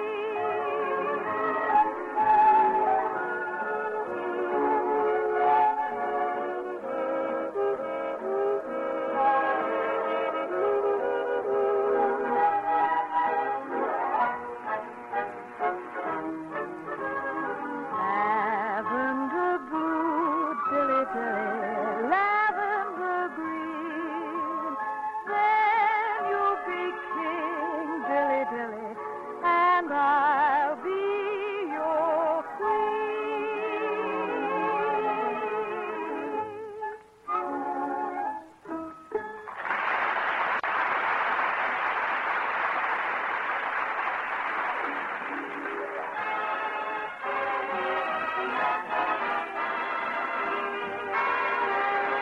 The song that's in 7th place. Out of the survey's Christmas stocking tumbles a tune that makes the plaything out of romance. Number 7, You Are Only Foolin'.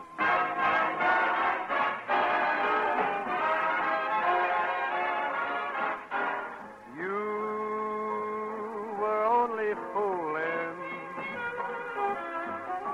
but I was falling in love. It's a story as old as Adam and Eve. I was making love, but you were making believe.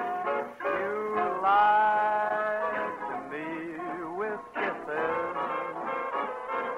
I tried to stop dreaming of,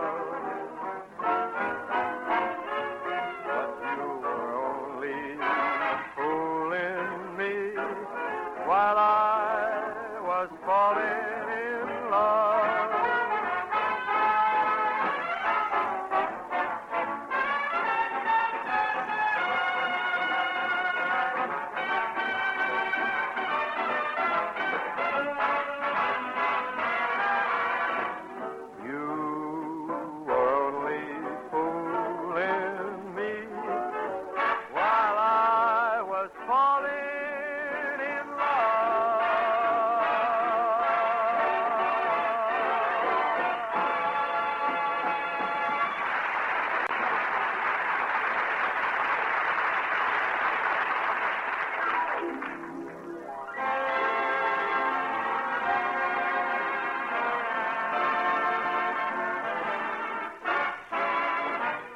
song number 10.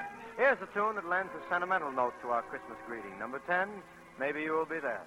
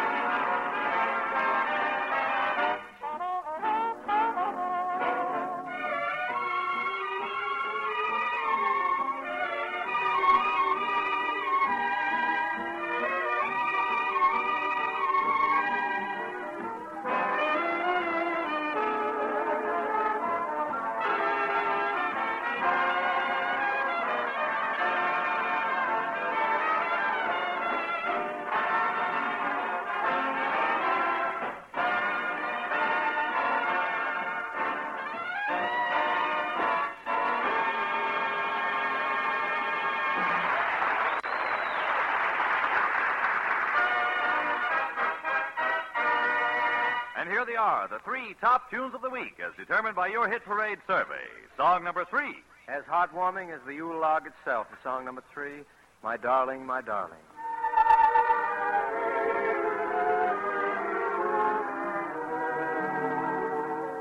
My darling, I've wanted to call you my darling for many and many a day. My darling, I fluttered and fled like a starling. My courage just melted away. Then all at once you've kissed me, and there's not a thing I'm sane enough to say except my darling, get used to the name of my darling. It's here to stay.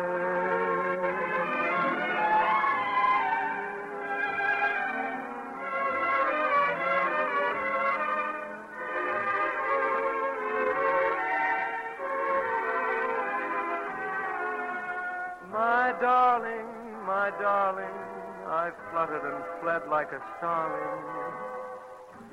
My courage just melted away. Now all at once you've kissed me,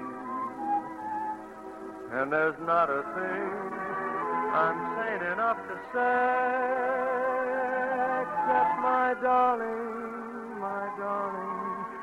get used to the name of my darling. It's here to stay.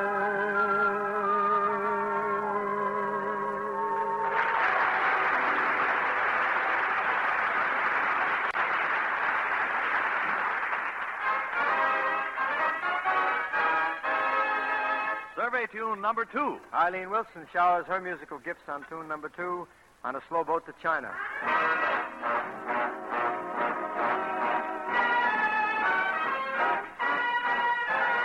I'd love to get you on a slow boat to China, all to myself alone. Get you and keep you in my arms evermore. Leave all your lovely weeping on the faraway shore. Out on the briny with a moon big and shiny, melting your heart of stone. I'd love to get you on a slow boat to China, all to myself alone.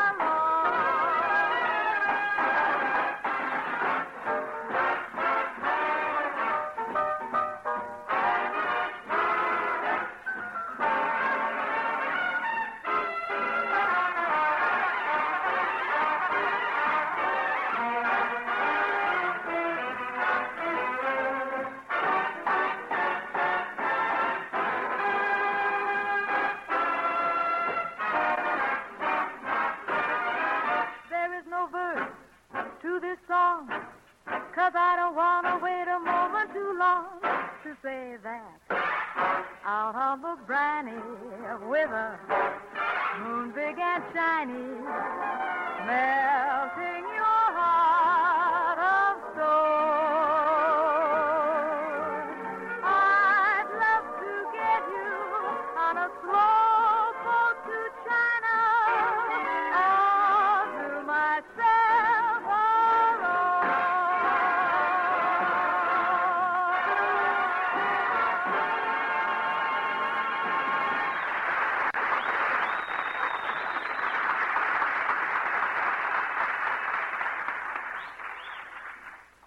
Smoke a Lucky to feel your level best. Smoke a Lucky to feel your level best.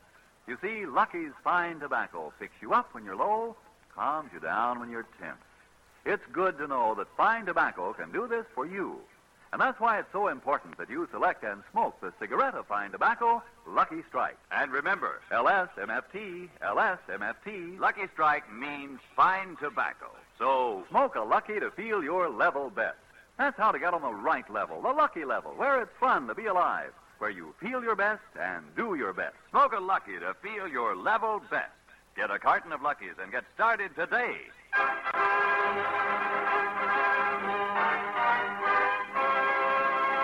Number 1, the top tune of the week, the song the survey finds in first place. And here, topping the nation's musical Christmas tree for 1948 are the delightful decorations of tune number 1, Buttons and Bows.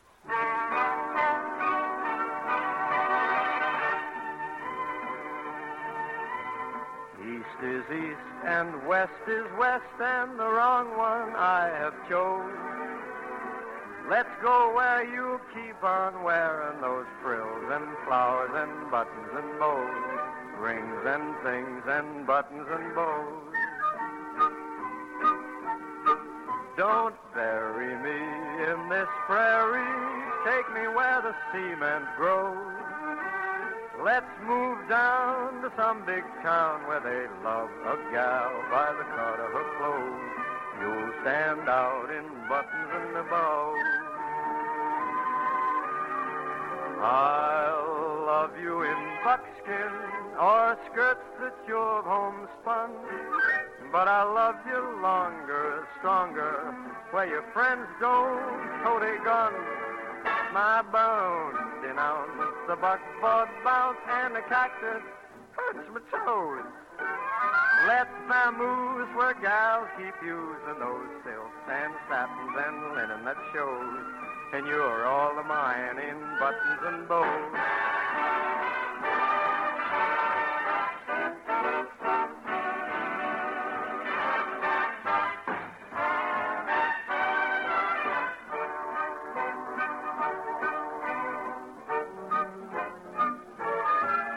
Give me Eastern trimming where women are women in high silk hose and those peekaboo clothes and that French perfume that just rocks the room. And you're all mine in buttons and a bow. I said bow.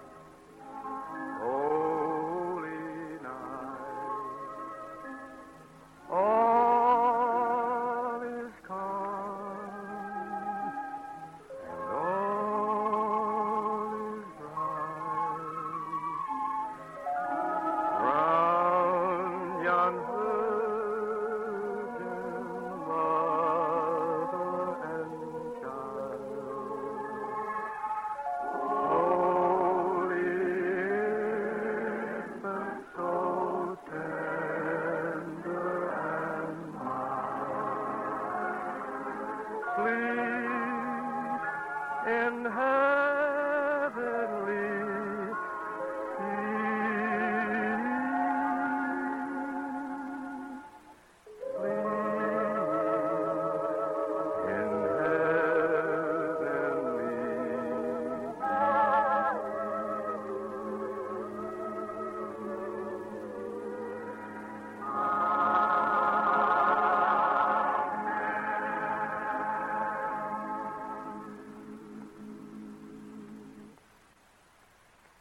Ladies and gentlemen, boys and girls, this is Frank Sinatra speaking for everyone on your hit parade and wishing you the happiest of holiday seasons.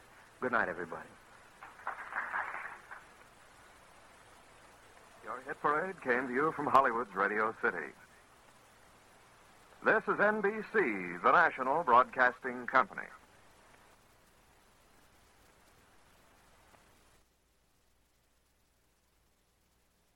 Christmas night, 1948. Your hit parade starring Frank Sinatra, who would have been 102 today. Born on December 12, 1915. Today, we're live, December 12, 2017. I'm Long Hughes. We got time to play Miracle on 34th Street. The Screen Director's Playhouse, one of the better versions that's out there. We're going to play the 1-hour version. I believe the date on this is December 21, 1950, I believe. Stand by.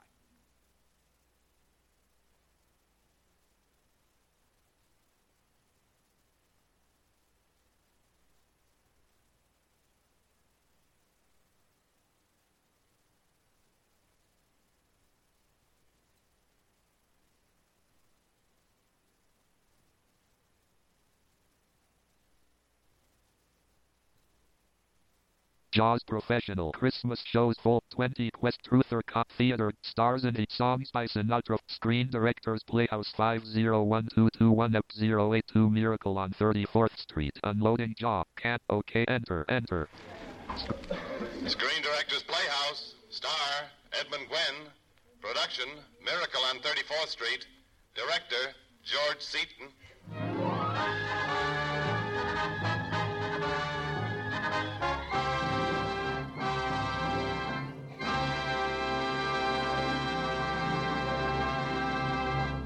This is the Screen Directors Playhouse, the Thursday night feature on NBC's All-Star Festival of Comedy, Music, Mystery, and Drama, brought to you by RCA Victor, world leader in radio, first in recorded music, first in television.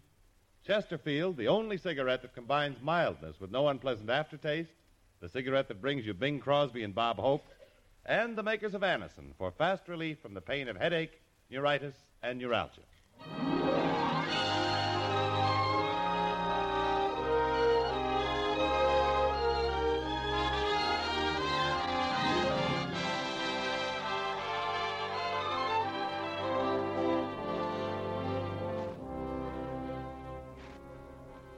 The Hollywood Screen Directors present a Christmas party for the 500 special girls and boys gathered here in our studio and for children of all ages everywhere. We present the delightful motion picture Christmas story, Miracle on 34th Street, starring Edmund Gwenn in his original Academy Award-winning role of Kris Kringle.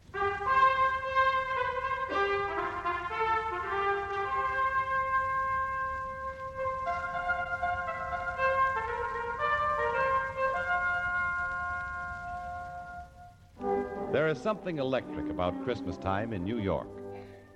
From Thanksgiving on, the air is charged with excitement.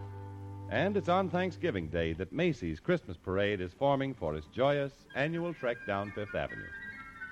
On the sidewalk, watching the bustle and commotion, stands a little old man. Resting easily on his cane, his bright eyes dart over the scene. He strokes his flowing white beard. And as he sees the parade Santa Claus in front of him, a merry smile turns his face into a mass of happy wrinkles. If you were to see him, you would think instantly of your own chimney, stockings hanging from the mantel, and that very face smiling at you from the flames of your fireplace. Suddenly his brow darkens, and he strides importantly forward. Hello there. Hello yourself. I'm sorry to interrupt you, but you're making a very serious mistake. Huh? With the reindeer, I mean. You've got Prancer where Blitzen should be, and Dasher should go on my right-hand side. Oh, he should he? Oh, yes. Look, Bud, I'm busy, see? And Are you having trouble with your whip? It's none of your darn business, but I'm all snarled up in the doggone thing. Here, I'll help you. You see, it's all in the wrist, and... You've been drinking. That's cold. Man's got to do something to keep warm. You ought to be ashamed of yourself. Don't you realize there are thousands of children lining the streets waiting to see you? Children who've been dreaming of this moment for weeks. You're a disgrace to the tradition of Christmas, and I refuse to have you malign me in this fashion. Who's in charge of this parade? Oh, go away. If you don't tell me who's in charge here, I'll tell the police officer that you're drunk. All right. Mrs. Walker. There she is, across there. Oh. The one in blue. Thank you. Mrs. Walker? Yes? Oh, you! What do you mean taking your costume off? Now you get dressed and get back up on your float. Me? Oh, I'm very sorry. I thought you were our Santa Claus. Your Santa Claus is intoxicated. Oh, no. Don't tell me. Shameful. I won't stand for having these children disappointed. Well, Quite soon. I wonder, could you be Santa Claus? Have you had any experience? Well, a little. Would you? Please, you've got to help me out. Madam, I am not in the habit of substituting for spurious Santa Clauses. However, these children mustn't be disappointed. No, I'll do it. Oh, thank heavens. You'll never know how grateful I am. Get on your float, Santa, and thank you. Oh, Mr. Shellhammer? Yes? I turn it over to you, Mr. Shellhammer. You've done a magnificent job on it. And your new Santa Claus looks wonderful. Why, I hadn't noticed him until just now. He's the best we've ever had. Where'd you find him? I just turned round, and there he was. Well, I'm glad you turned around. I'm glad he was there. You just think if Mr. Macy had seen the other one. Just think if Mr. Gimble had seen the other one. Oh, don't even say that. What are you going to ride in the parade? Subway. I'm going home and getting a hot tub. And I might stay right there until next Thanksgiving.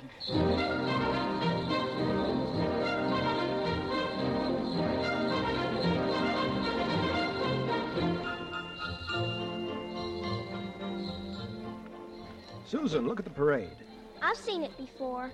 The music's pretty. Yes, it is. Mother will be home soon, Mr. Gailey. I hope so. It would be nice for you to meet her. Yes, I'd like that. But not before the parade's over. Oh, the parade. Say, look at that big baseball player. He was a clown last year. They just changed the head and painted him different. My mother told me. Wow, he's really a giant, isn't he? Not really. There are no giants, Mr. Gailey. Well, maybe not now, Susie.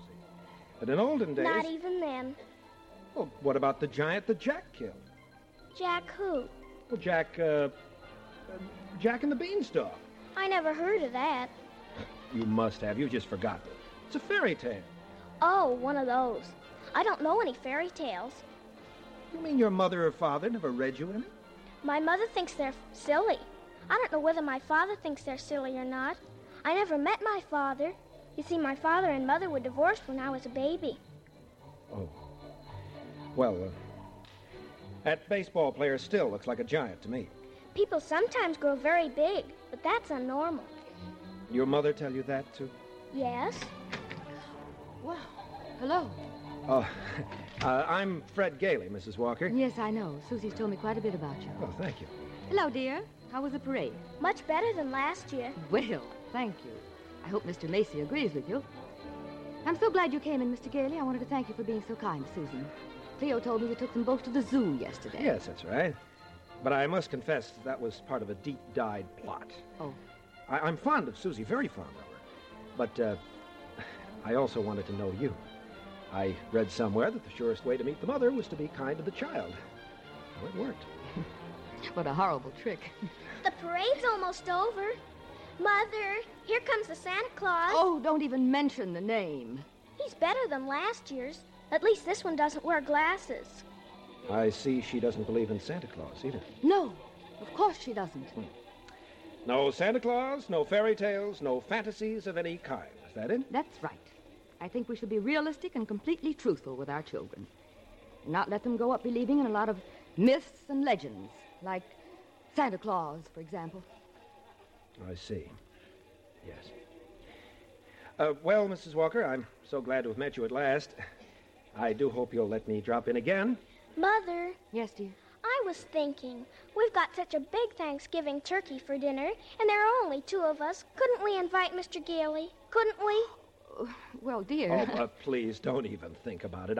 It's an awful big turkey. Well, it's not that, dear, but I'm sure Mr. Gailey has other plans. No, he hasn't. He said so, and he told me to ask you. Oh, dear. Didn't I ask all right, Mr. Gailey? Dinner's at 3 o'clock. Thank you. Thank you very much.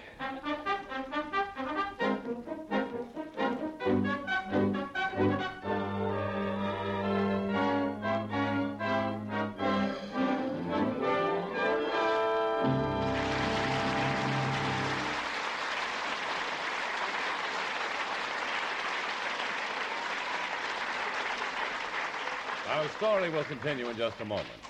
But now here's a word from RCA Victor. When you go to select your television set for Christmas, you'll surely want to see a complete RCA Victor combination before you decide. You'll want to see an RCA Victor because it's America's favorite television. It's million-proof, proven in well over 1 million homes. And you'll want to see a complete RCA Victor television radio phonograph combination because here's your chance to get console television, console radio, console phonograph at a price far below the cost of all these services with comparable quality. They're magnificent affairs which give you in one beautiful cabinet 2 RCA Victor radios, AM and FM, and 2 RCA Victor automatic record changers, in addition to RCA Victor million-proof television. You'll find them better looking, better performing in every way.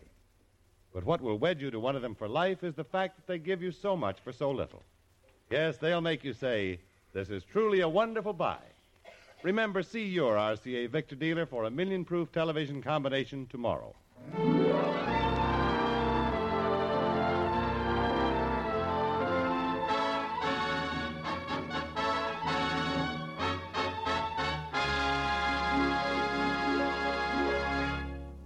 Here now is Act 2 of the Screen Directors Playhouse presentation of Miracle on 34th Street, starring Edmund Gwenn as Kris Kringle.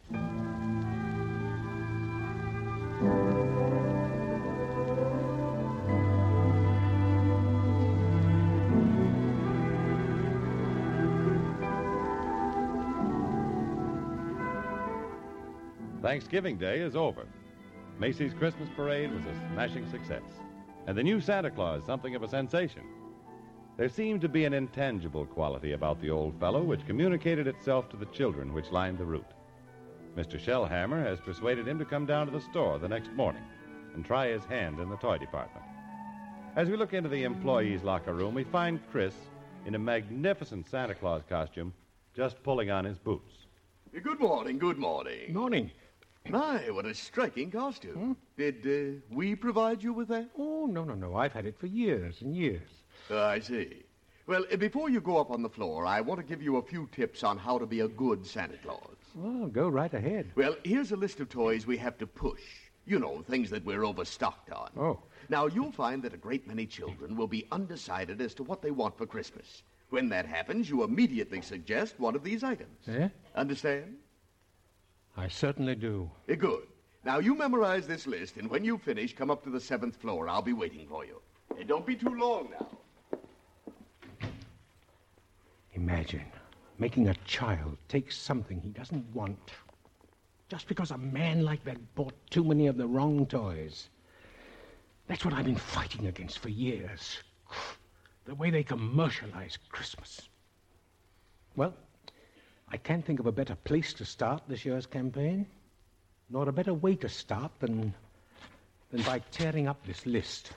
Oh. There. I feel better already. Yes.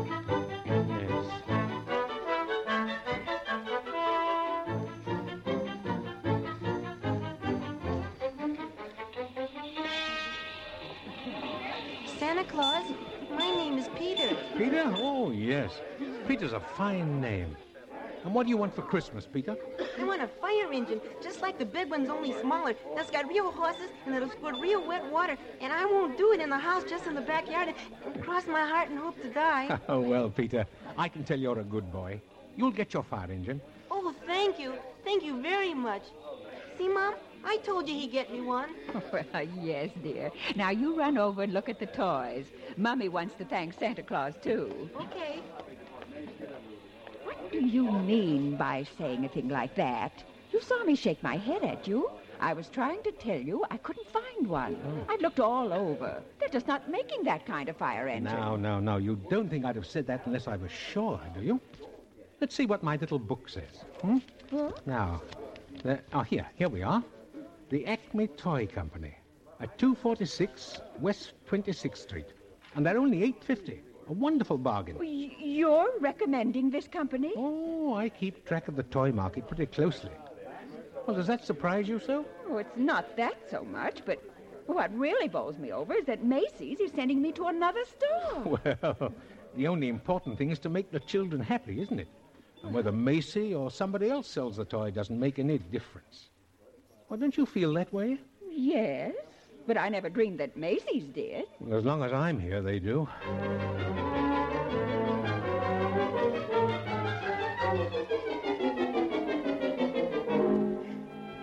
Now, you'll find just what you want at FAO Schwartz, $6.75.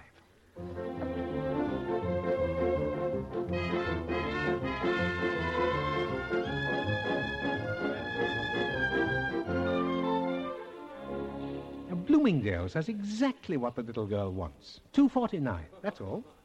But for Johnny's wagon, I'd suggest you, yes, I suggest you get it here. We have the best wagons in town. Yeah.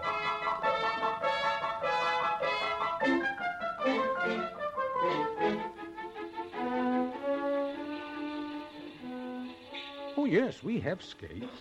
And they're very good skates, too, but they're not quite what your little boy wants. No. Now, I'd suggest you go across the street. They have exactly what you're looking for there.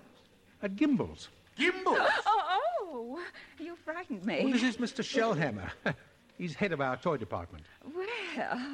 Well, I came back to congratulate you and Macy's on this new stunt you're doing. What? Imagine sending people to other stores. I don't get it. It certainly is. You said it. To think that a big store like this puts the spirit of Christmas ahead of the commercial. It's wonderful. Well, I've never done much shopping here, but believe me, from now on, I'm a regular Macy customer. Well, thank you, madam. And thank you, too. And there'll be hundreds of other women who feel just the way I do, too. Now, I tell you... I must be going mad. I've never heard of such a thing in all my life. Well, you'll find she's right, Mr. Shellhammer. A lot of people are going to like it. An awful lot of people. But the point is, will Mr. Macy like it?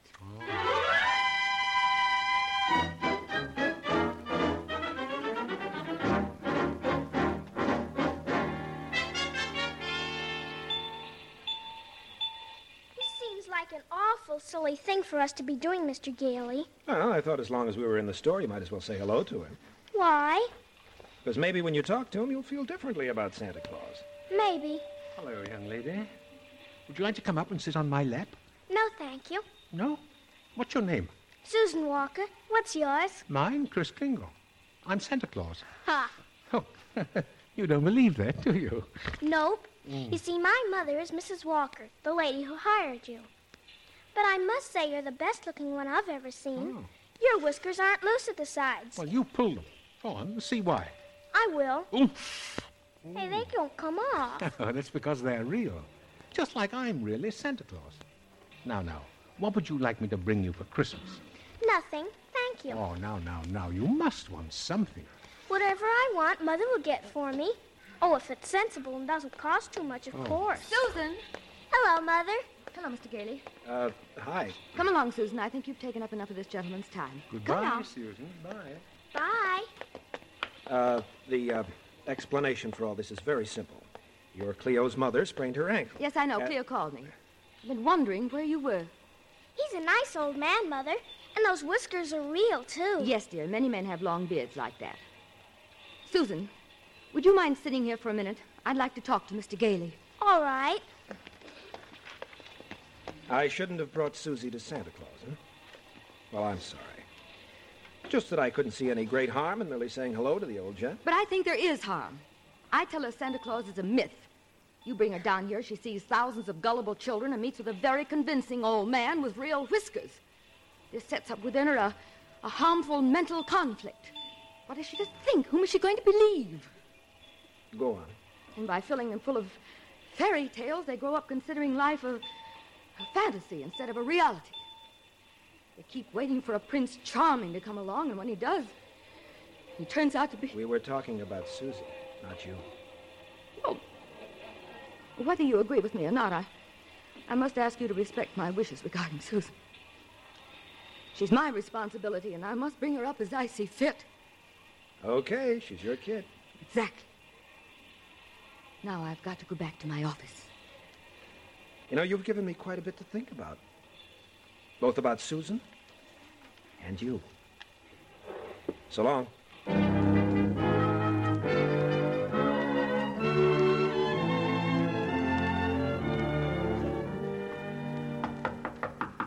Come in. They said you wanted to see me, Mrs. Walker. Yes, please come in. Hello there, Susan Walker. Oh, it's good to see you again. It's awful nice to see you. Oh, you're awfully lucky, Mrs. Walker. That's a lovely little girl you have there. Thank you. And Susan's the reason I asked you to come here. Oh. She's a little confused, and maybe you can help to straighten her out. I'll be glad to. Would you please tell her that you're not really Santa Claus? Hmm? That there actually is no such person? Well, I'm sorry to disagree with you, Mrs. Walker, but not only is there such a person, but here I am to prove it. No, you misunderstand. I want you to tell the truth. What is your name? Kris Kringle. Susan, I'll bet you're in the first grade. Second. I mean your real name. Well, that is my real name. Second grade? It's a progressive school. Oh. Miss Adams, please bring in the Santa Claus file. Hold the employment cards. That hat of yours is very cute. Where do you get such a lovely outfit? Macy's. We get 10% off. Now, please don't feel that you have to keep pretending for Susan's benefit. She's an intelligent child and always wants to know the absolute truth. Good, because I always tell the absolute truth. Now, Susan, about your school. What's the name of your teacher? Oh, thank you, Miss Adams. Now then, is this your card? Let's see. Yes, that's it. Name, Kris Kringle. Mm-hmm. Address, Brooks Memorial Home, Great Neck, Long Island. Age, as old as my tongue, and a little bit older than my teeth.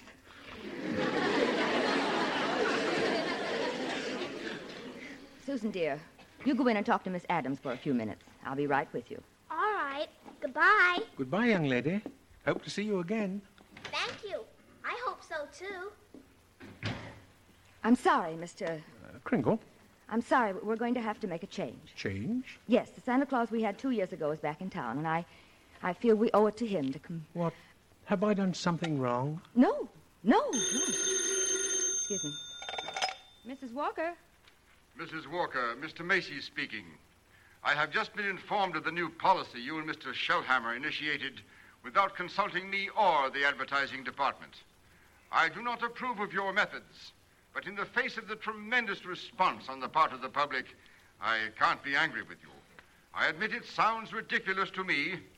Imagine Macy's Santa Claus sending customers to Gimbel's. But you cannot argue with success.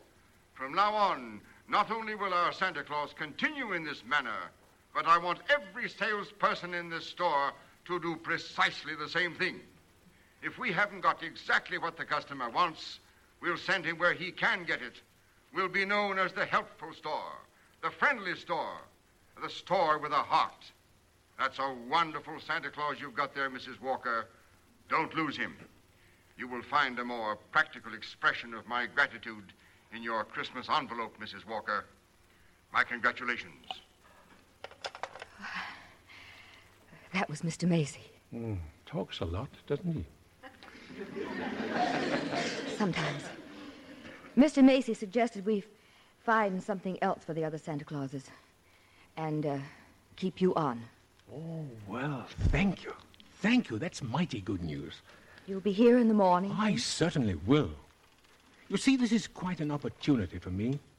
For the last 50 years or so, I've been getting more and more worried about Christmas. It seems we're all so busy trying to beat the other fellow in making things go faster and look shinier that Christmas and I are getting sort of lost in the shuffle. Oh, I don't think so. Christmas is still Christmas. Yes, Christmas isn't just a day. No, it's a frame of mind. And that's what's been changing. That's why I'm glad I'm here. Maybe I can do something about it. And I think you and Susan are going to help me more than anybody. We are? How? Well, you two are sort of the whole thing in miniature. If I can win you over, then there's still hope. If not, well, I warn you, I don't give up easily. No. Good night, Mrs. Walker. Good night, Mr. Kringle.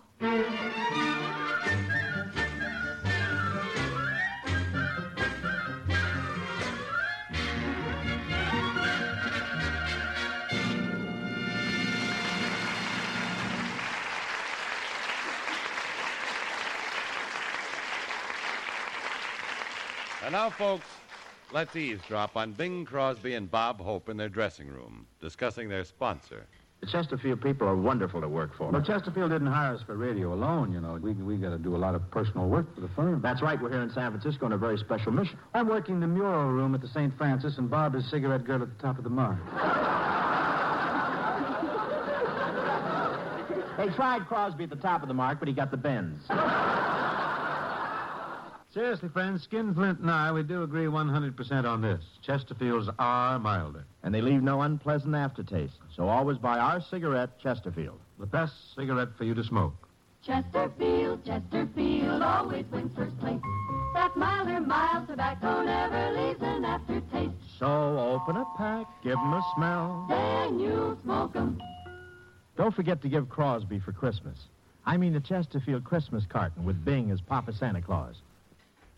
You are listening to the Screen Directors Playhouse, the Thursday night feature of NBC's All-Star Festival.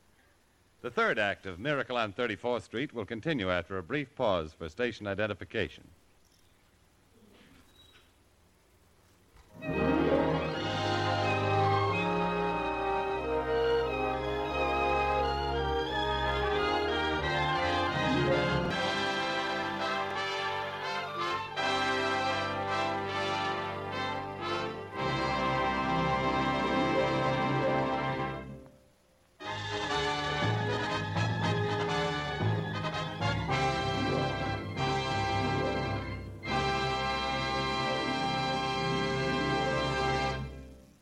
Now for the third act of the Screen Directors Playhouse presentation of Miracle on 34th Street, starring Edmund Gwenn in his original role of Kris Kringle.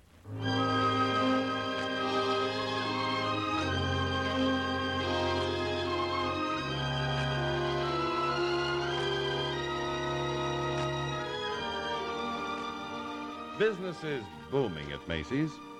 Kris Kringle's popularity is growing by leaps and bounds. Doris Walker is still worried because she cannot dismiss the thought that Kris is slightly unbalanced. Now, this seems logical to her because he obviously thinks he is Santa Claus. Fred Gailey, however, feels differently and has brought the old gentleman home to dinner. Kris has dropped into Doris's apartment to call on Susan. Hello. Hello. Thanks for inviting me to dinner. It was a great pleasure. Susan, I'm going to try again. I want a chance to prove to you that there is a Santa Claus. Well, now, there must be something you want for Christmas. Something you haven't even told your mother about? No, there isn't. Oh, now, why don't you give me a chance, eh? All right. I want a house for Christmas. Oh, you mean a doll's house? No, a real house. Huh? And if you're really Santa Claus, you can get it for me. And if you can't, you're only a nice man with a white beard like Mommy says. Now, wait a minute, Susie. Just because every child can't get his wish, now, that doesn't mean there isn't a Santa Claus. That's what I thought you'd say. Yeah, but don't you see, some children wish for things they couldn't possibly use. Like real locomotives or B-29s. But this isn't like a real locomotive or a B-29. Well, it's awful big for a little girl like you. Now, what could you possibly do with a house? Live in it with my mother. Well, but you've got this lovely apartment. I don't think it's lovely. I want a backyard with a swing and a garden and lots of things growing in it. Oh. But I guess you can't get it, huh? Well, no. No, I didn't say that. It's a tall order, you know, Susie, but I'll do my best. Okay. Okay, Susie. Let's have some dinner now, shall we? Huh? After that, I'll go to work on your problem.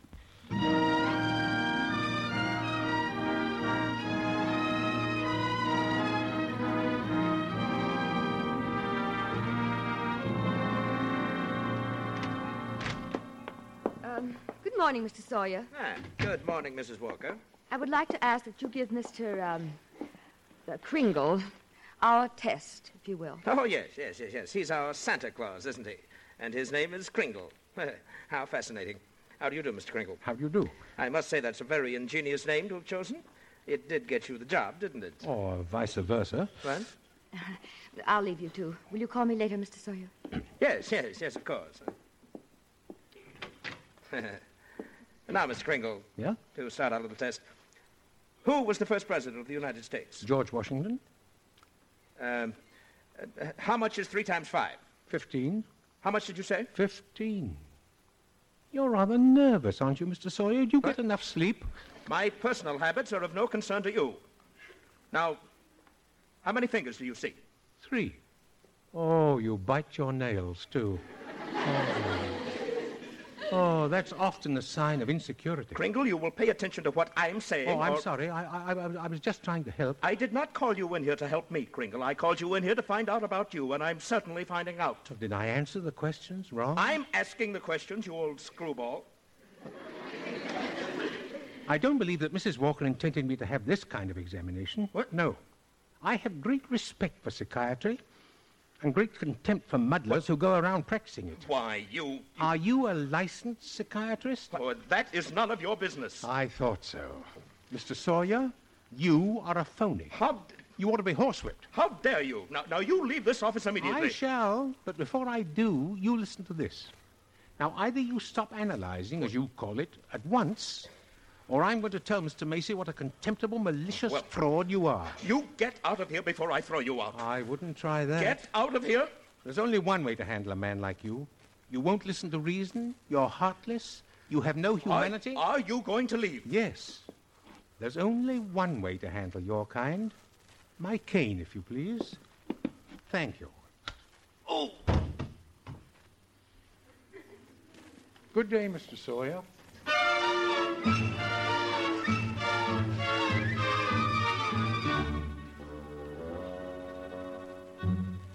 Hello, Chris. Hello, Fred. Why did you do it? Well, he deserved it. Oh, I don't mean hitting Sawyer over the head. I couldn't agree with you more about that. But what you did here at Bellevue, I don't understand it. Oh, that examination? Yes. I failed it. Deliberately?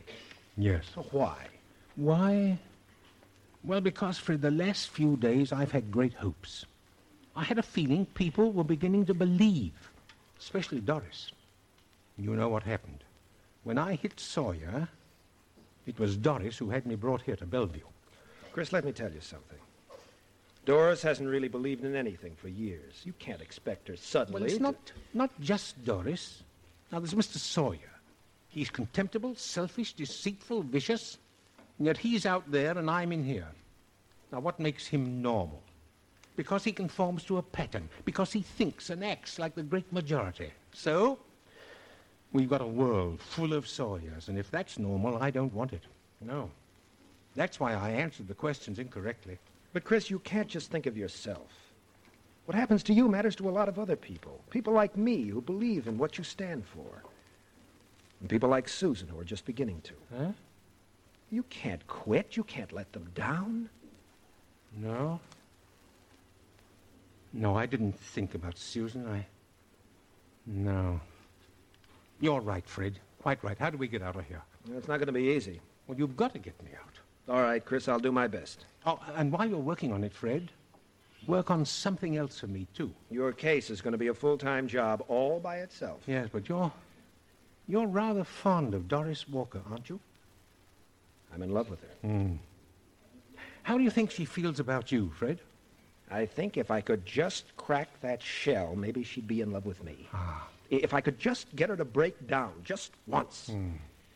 Why don't you take her out more? I've tried. She's too busy with her job. Well, that's what I want you to do for me, Fred. Try a little harder. You know, those two are a couple of lost souls, and it's up to us to help them. Now, I'll take care of Susie if you'll take care of her mother. It's good enough for me, Chris. One more thing. What? Do you like living in Manhattan? It's all right, I suppose. Of course, someday I'd like to get a house out on Long Island. Not a big place, just one of those junior partner deals around Manhasset. You know? Yeah. Yes, I know the kind you mean. Why? Why what? Well, why did you ask that? Oh, I don't know, Fred. It just seems to me that as soon as Christmas is over every year, I get good and sick of the city, too.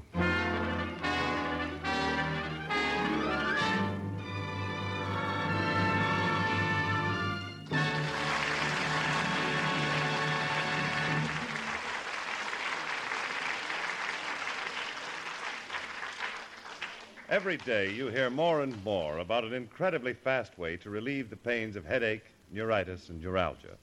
It's Anacin, A-N-A-C-I-N. Now, the reason Anacin is so wonderfully fast-acting and effective is this. Anacin is like a doctor's prescription. That is, Anacin contains not just one, but a combination of medically proven active ingredients in easy-to-take tablet form.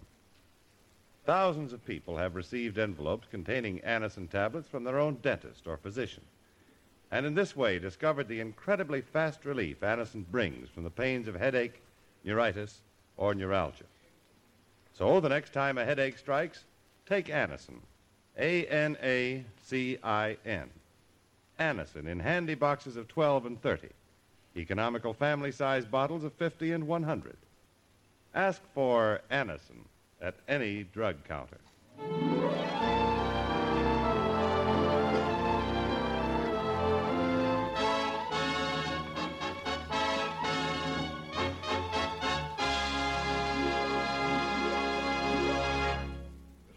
And now back to our story. Miracle on 34th Street, starring Edmund Gwenn.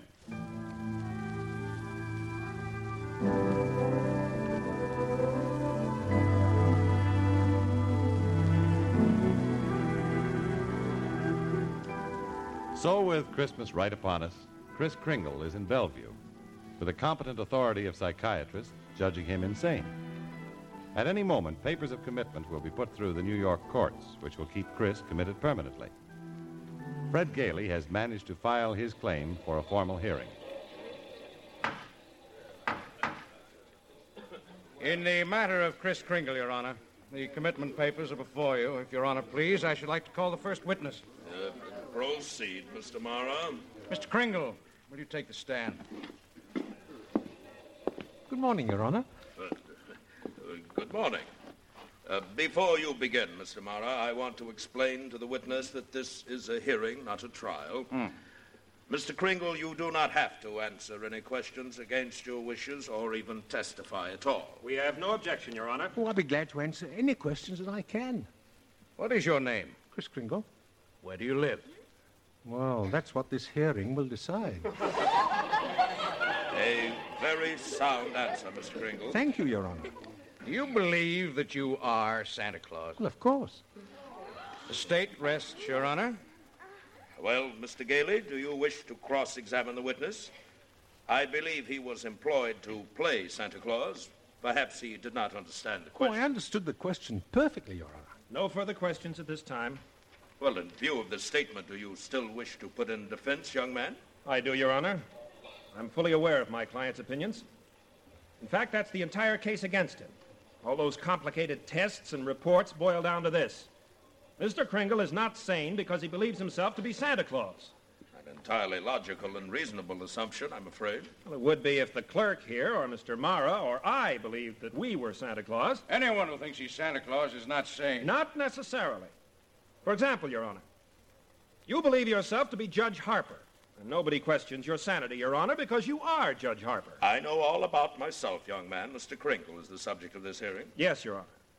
And if he is the person he believes himself to be, just as you are, then he is just the same. Granted, but he isn't. Oh, but he is, Your Honor. Is what? I intend to prove that Mr. Kringle is Santa Claus.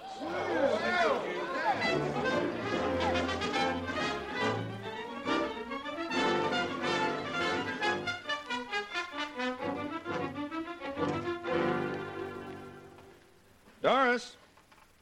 Well, hello. Oh, I'm glad you're home. I read the paper, Fred. You're not serious about this. Of course I am. But you can't possibly prove that he's Santa Claus. Well, why not? He made Macy and Gimble shake hands, didn't he? That was impossible, but it happened. I'd like to know what your firm thinks about this. They are saying that I am jeopardizing the prestige and dignity of an old established law firm.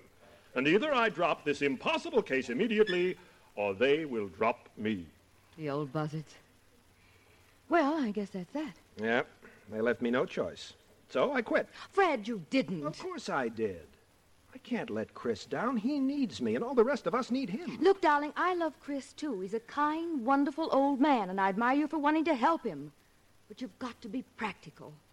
You can't throw your career away because of sentiment. I'd like to prove something to you. And I can, too.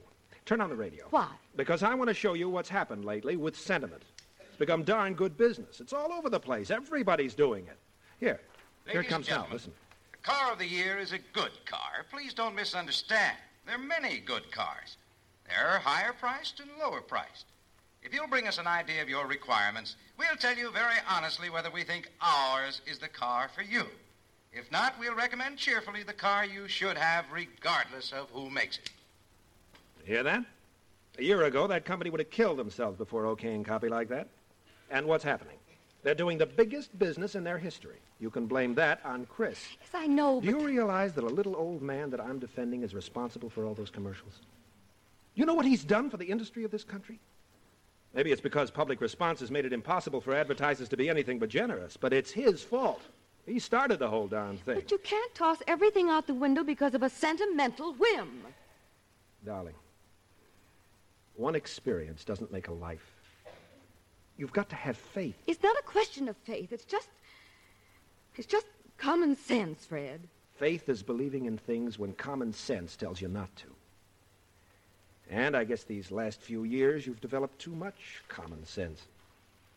And yet, with all my common sense, I was just beginning to think it would work out for us. So was I.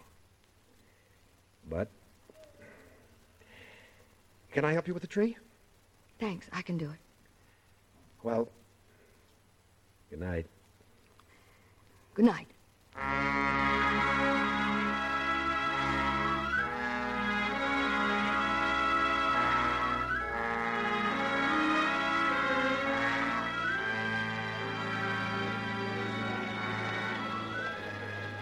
I examine my witness, Your Honor. Proceed, Mr. Gailey. Thank you. What is your name, sir? R.H. Macy. Mr. Macy, if you recognize the gentleman seated over there, will you please tell us who it is? Chris Kringle. Your employee, is he not? Yes. Do you believe him to be truthful? Yes. Do you believe him to be of sound mind? I certainly do. Mr. Macy, you're under oath. You really believe that this man is Santa Claus? Well, he gives every indication. I asked you, Mr. Macy, do you believe that this man is Santa Claus? I do. That is all. Your Honor, I object to this testimony. It's ridiculous, irrelevant, and immaterial. Mr. Gailey is making a circus out of this court. There's no such person as Santa Claus, and everybody knows it. Your Honor! Your Honor, I would like to request permission for my client to answer Mr. Mara himself. Granted. Mr. Kringle? Mr. Mara, I submit that what you have just said is a matter of opinion. Can you offer any proof that there is no Santa Claus? No, I do not intend to. This is not a nursery. This is the New York State Supreme Court. I'll not waste this court's time with such childish nonsense. Well, I don't mean to be presumptuous, but Mr. Mara seems to have appointed himself judge here, Your Honor. He's now ruling on what testimony I am introduced. Your Honor, I demand an immediate ruling from the court. Is there or is there not a Santa Claus? The court will take a short recess to consider the matter.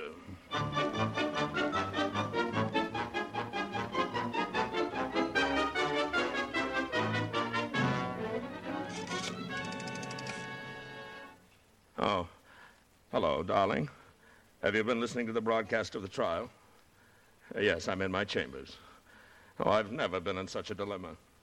Why? Well, listen, if I go back in there and rule there is no Santa Claus, we'd both better start looking for that chicken farm right now. No, I won't even get in the primaries. What? Oh, stop. Listen to reason. I'm a responsible judge. I've taken an oath. How can I seriously rule there is a Santa Claus? What will happen? Well, I'll tell you. I rule there's no Santa Claus. The kids read about it. They don't hang up their stockings. So what happens to all the toys that were supposed to be in the stockings? Nobody buys them. You think the toy manufacturers are going to like that? So they have to lay off a lot of employees, union employees. Now you've got the CIO and the AFL against you. The department stores are going to love you, too, and the Christmas card makers, the candy companies. Oh, honey, listen, as sure as you're my wife, if I do this, I can count on getting just exactly 3 votes at the next election. Our own and that district attorney, Mara's out there. Oh, and I just happen to remember that Mara's a Republican. Well, recess is over, my sweet. Career, too, maybe. I'll call you later.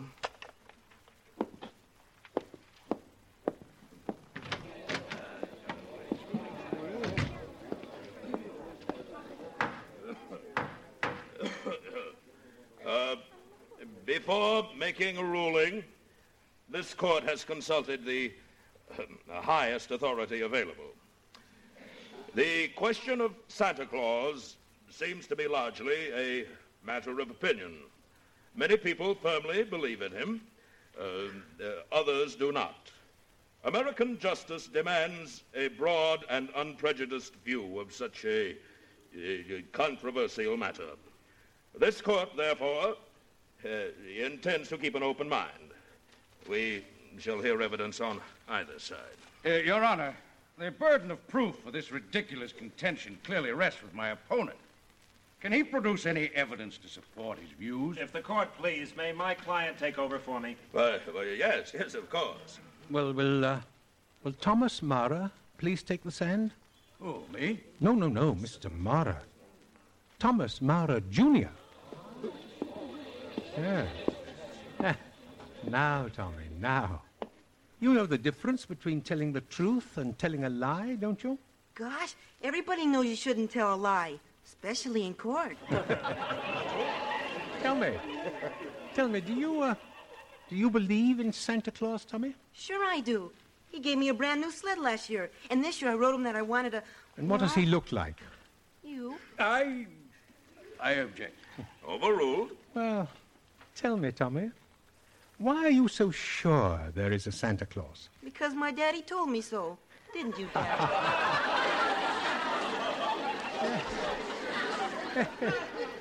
Yes, and you believe your daddy, don't you, Tommy? Huh? He's a very honest man. Of course he is. My daddy wouldn't tell me anything that wasn't so. Would you, Daddy? Thank you, Tommy. Thank you, that's all. Your Honor, State of New York concedes the existence of Santa Claus. But, in so conceding, we ask of Mr. Gailey and his client to cease presenting personal opinion as evidence. The state could bring in hundreds of witnesses with opposite opinions, but it's our desire to shorten the hearing rather than prolong it. I therefore demand that Mr. Gailey now submit authoritative proof that Mr. Kringle is the one and the only Santa Claus. Your point is well taken, Mr. Mara. I'm afraid I must agree. Mr. Gailey, are you prepared to show that Mr. Kringle is Santa Claus on the basis of competent authority? Not at this time, Your Honor. I ask for an adjournment until tomorrow.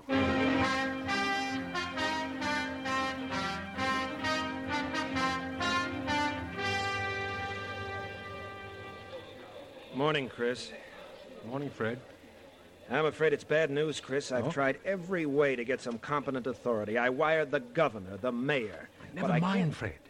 Now, this letter means more to me than all the governors and mayors in the world. Who's it from? You read it. No time now. They're ready to start. Well, let me read just a bit of it. All right, go ahead. Well, listen, Fred. And I want you to know, Mr. Kringle, that I believe all you told me and everything will turn out fine. I hope you are not sad. Yours truly, Susan. Oh, P.S.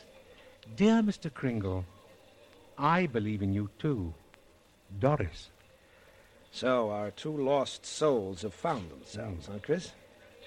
A little late for you, though. Oh, I don't matter, Fred. They finally found faith. That's really important. Here, take a look at the envelope. Why? Well, see how it's addressed? Now, let me look at that. Yeah. Chris Kringle, New York County Courthouse, Center and Pearl Streets, New York City. Yes, and I have two other letters from children here, Fred. They're just addressed Santa Claus. But I got them.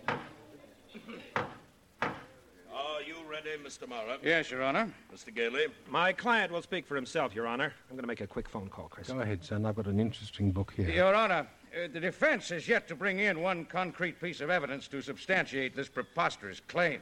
Not one competent, authoritative proof that this man is Santa Claus. On view of these facts, and especially since today is Christmas Eve, we're all anxious to get to our homes, I ask that you sign the commitment papers without further delay.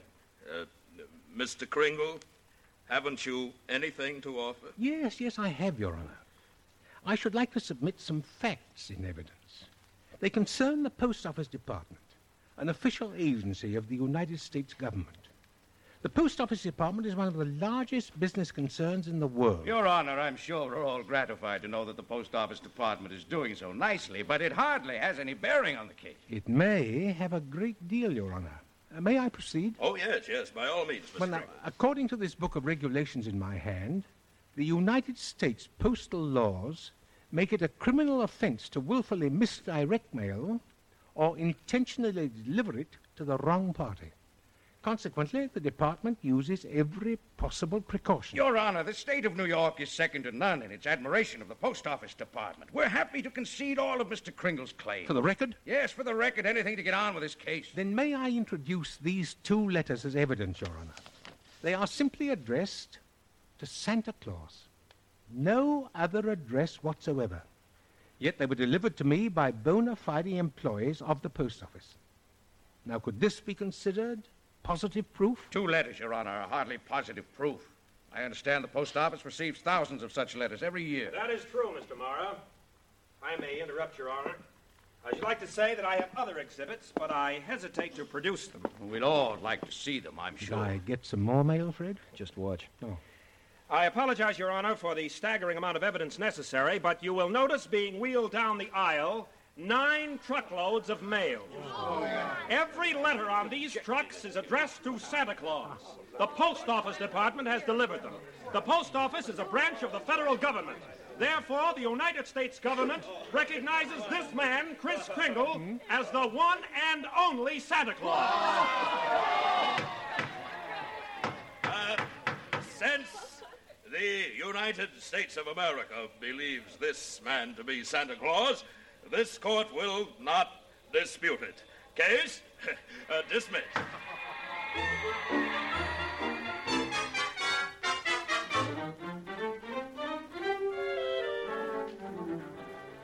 I got your note, Doris, in court. Made me very happy. I'm glad, Chris. Mm. It's making our Christmas very happy to have you with us. I didn't get my present. Oh, but darling, you have loads of presents. Not the one I wanted. Not the one Mr. Kringle was going to get for me. Well, I tried my best, Susie, but... You couldn't get it because you're not Santa Claus, that's why. Mm. You're just a nice old man with whiskers, like Mother said, and I shouldn't have believed you. I was wrong when I told you that, darling. You must believe in Mr. Kringle and keep right on doing it. You must have faith in him. But, Mommy, he didn't get me the... Oh, it doesn't make sense. Faith, darling, is believing in things when common sense tells you not to. I mean, just because things don't turn out the way you want them to the first time, you've still got to believe in people. I found that out. You mean it's like that? If at first you don't succeed, try again? Yes. I thought so. Come in. Merry Christmas, everybody. Merry Christmas. Christmas. Anybody notice they didn't get any presents from me? I did. Yes, I'll bet you did. And I'll bet your mother did, too, only she's too polite to mention it. Well, I've got 2 presents. One, Doris, is a little special. And it's just for you. Oh. It's very tiny. It's in a very tiny plush box. It's very round and filled with a lot of love. You want me to leave? Stay right where you are, Chris. All right. I like it here. I've got another present. Where is it? It's in my pocket on a piece of paper. It's called an option. Well, what's an option? Something that means that nobody else can buy this present unless I don't want it. Do you want it? I want it if you and Mommy want it as much as I do. Look, Susan. Here's a picture of it. It's a house. Oh. It's my house, Mommy. It's my house. The very house I asked Mr. Kringle for. You asked Mr. Kringle for this house? Susie, isn't it wonderful to believe again? Oh, I do, Mr. Kringle. I do. So do I, Chris. And that's the happiest Christmas that you could possibly give me. I believe, too, Chris. You know that. Tell me something. Oh, anything, Fred. Who are you? Me? I'm Kris Kringle. Bye.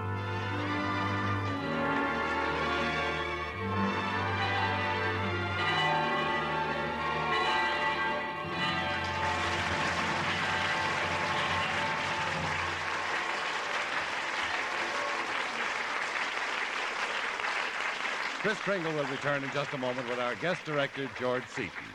But now, here's what happens when Bing and Bob meet on a shopping tour. Here we go. Where you been, genius? In some corner drugstore getting your kicks at the comic book counter? No, I was at the prescription counter admiring your picture on the iodine bottle.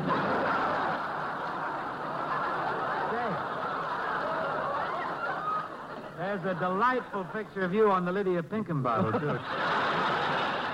Seriously, friends, Skinflint and I, we do agree 100% on this. Chesterfield is the cigarette that everybody ought to be smoking. Right, and they will, Bob, when they find out how easy it is to prove that Chesterfields are milder. Sure, it's the easiest test in the book. Just get a hold of a pack of Chesterfields, then open them, smell them, and smoke them. Compare them with the cigarettes you've been smoking, and you'll find that Chesterfields do smell milder, and they smoke mild, too. Chesterfield, Chesterfield always wins first place.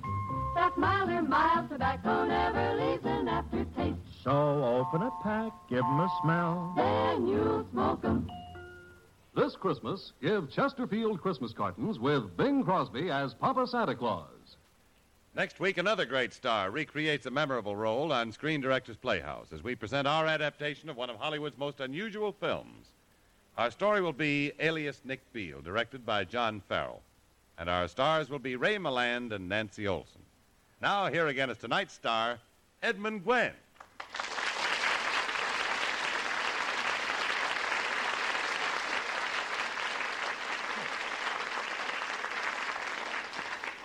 Well, thank you. Thank you very much. Our play, you know, isn't really over. It's true that the pages of our script have been acted out, but that's scarcely the end of Kris Kringle, is it? No. Anyway, not for the 500 girls and boys in our studio audience tonight. No, and not for you either, I expect. That's because the old duffer is completely timeless. And although this particular Kris Kringle doesn't seem to have any end, he did have a beginning. Yes, he began on the screen with one of Hollywood's most brilliant writer-directors. I'd like to introduce him to you now. The creator of Miracle on 34th Street and of such other films as Apartment for Peggy, The Big Lift, George Seaton.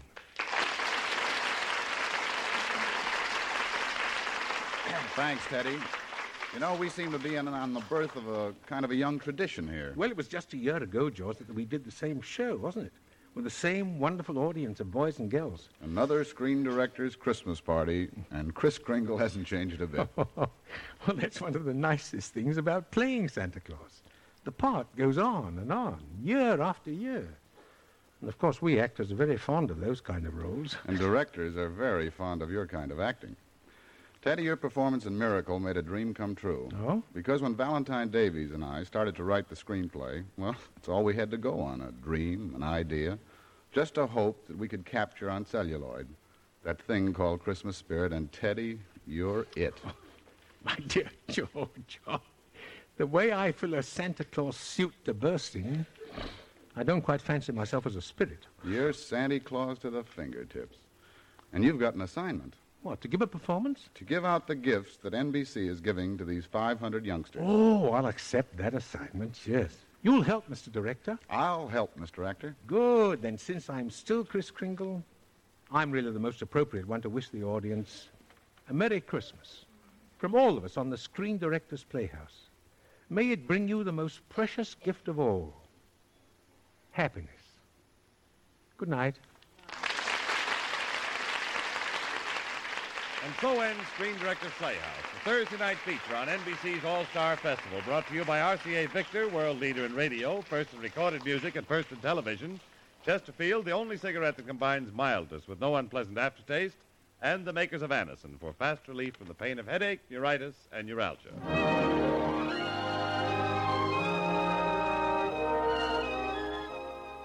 Miracle on 34th Street was presented through the courtesy of 20th Century Fox. Watch for Richard Widmark in the 20th Century Fox Technicolor production Halls of Montezuma. Edmund Gwenn may currently be seen in the 20th Century Fox Productions' Mr. 880 and For Heaven's Sake, which George Seaton has directed. Included in tonight's cast were Lorene Tuttle as Doris, David Ellis as Fred, Gail Bonney, Joan Ray, Bill Conrad, Ralph Moody, Herb Rawlinson, Joel Nessler, and Jack Moyles. Miracle on 34th Street was adapted for radio by Nat Wolfe. The Screen Directors Playhouse is produced by Howard Wiley and directed by Bill Karn. This is Jimmy Wallington speaking and inviting you to listen again next Thursday when we present Ray Milland and Nancy Olson in Alias Nick Beale with Screen Director John Farrell.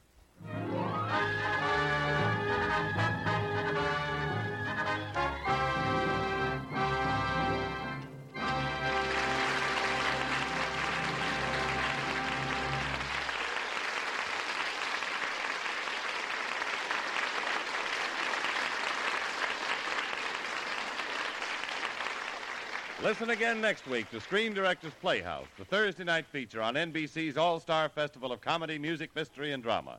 Listen tomorrow evening to the one and only Duffy's Tavern, the Friday night feature of the All-Star Festival. Join Archie and the gang at Duffy's Tavern tomorrow night on NBC.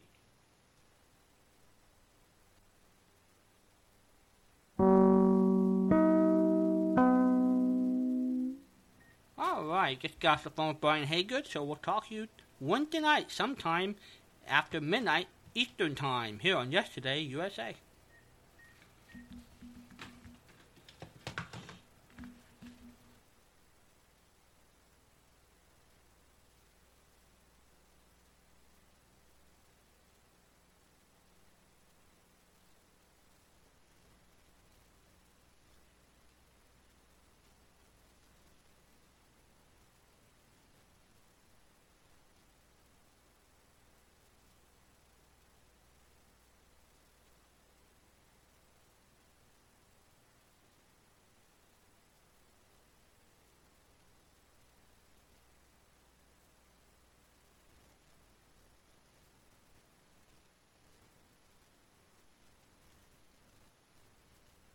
JAWS Professional 1. Screen Directors Play. Christmas Show Alt Tab. SoundForge Pro 11.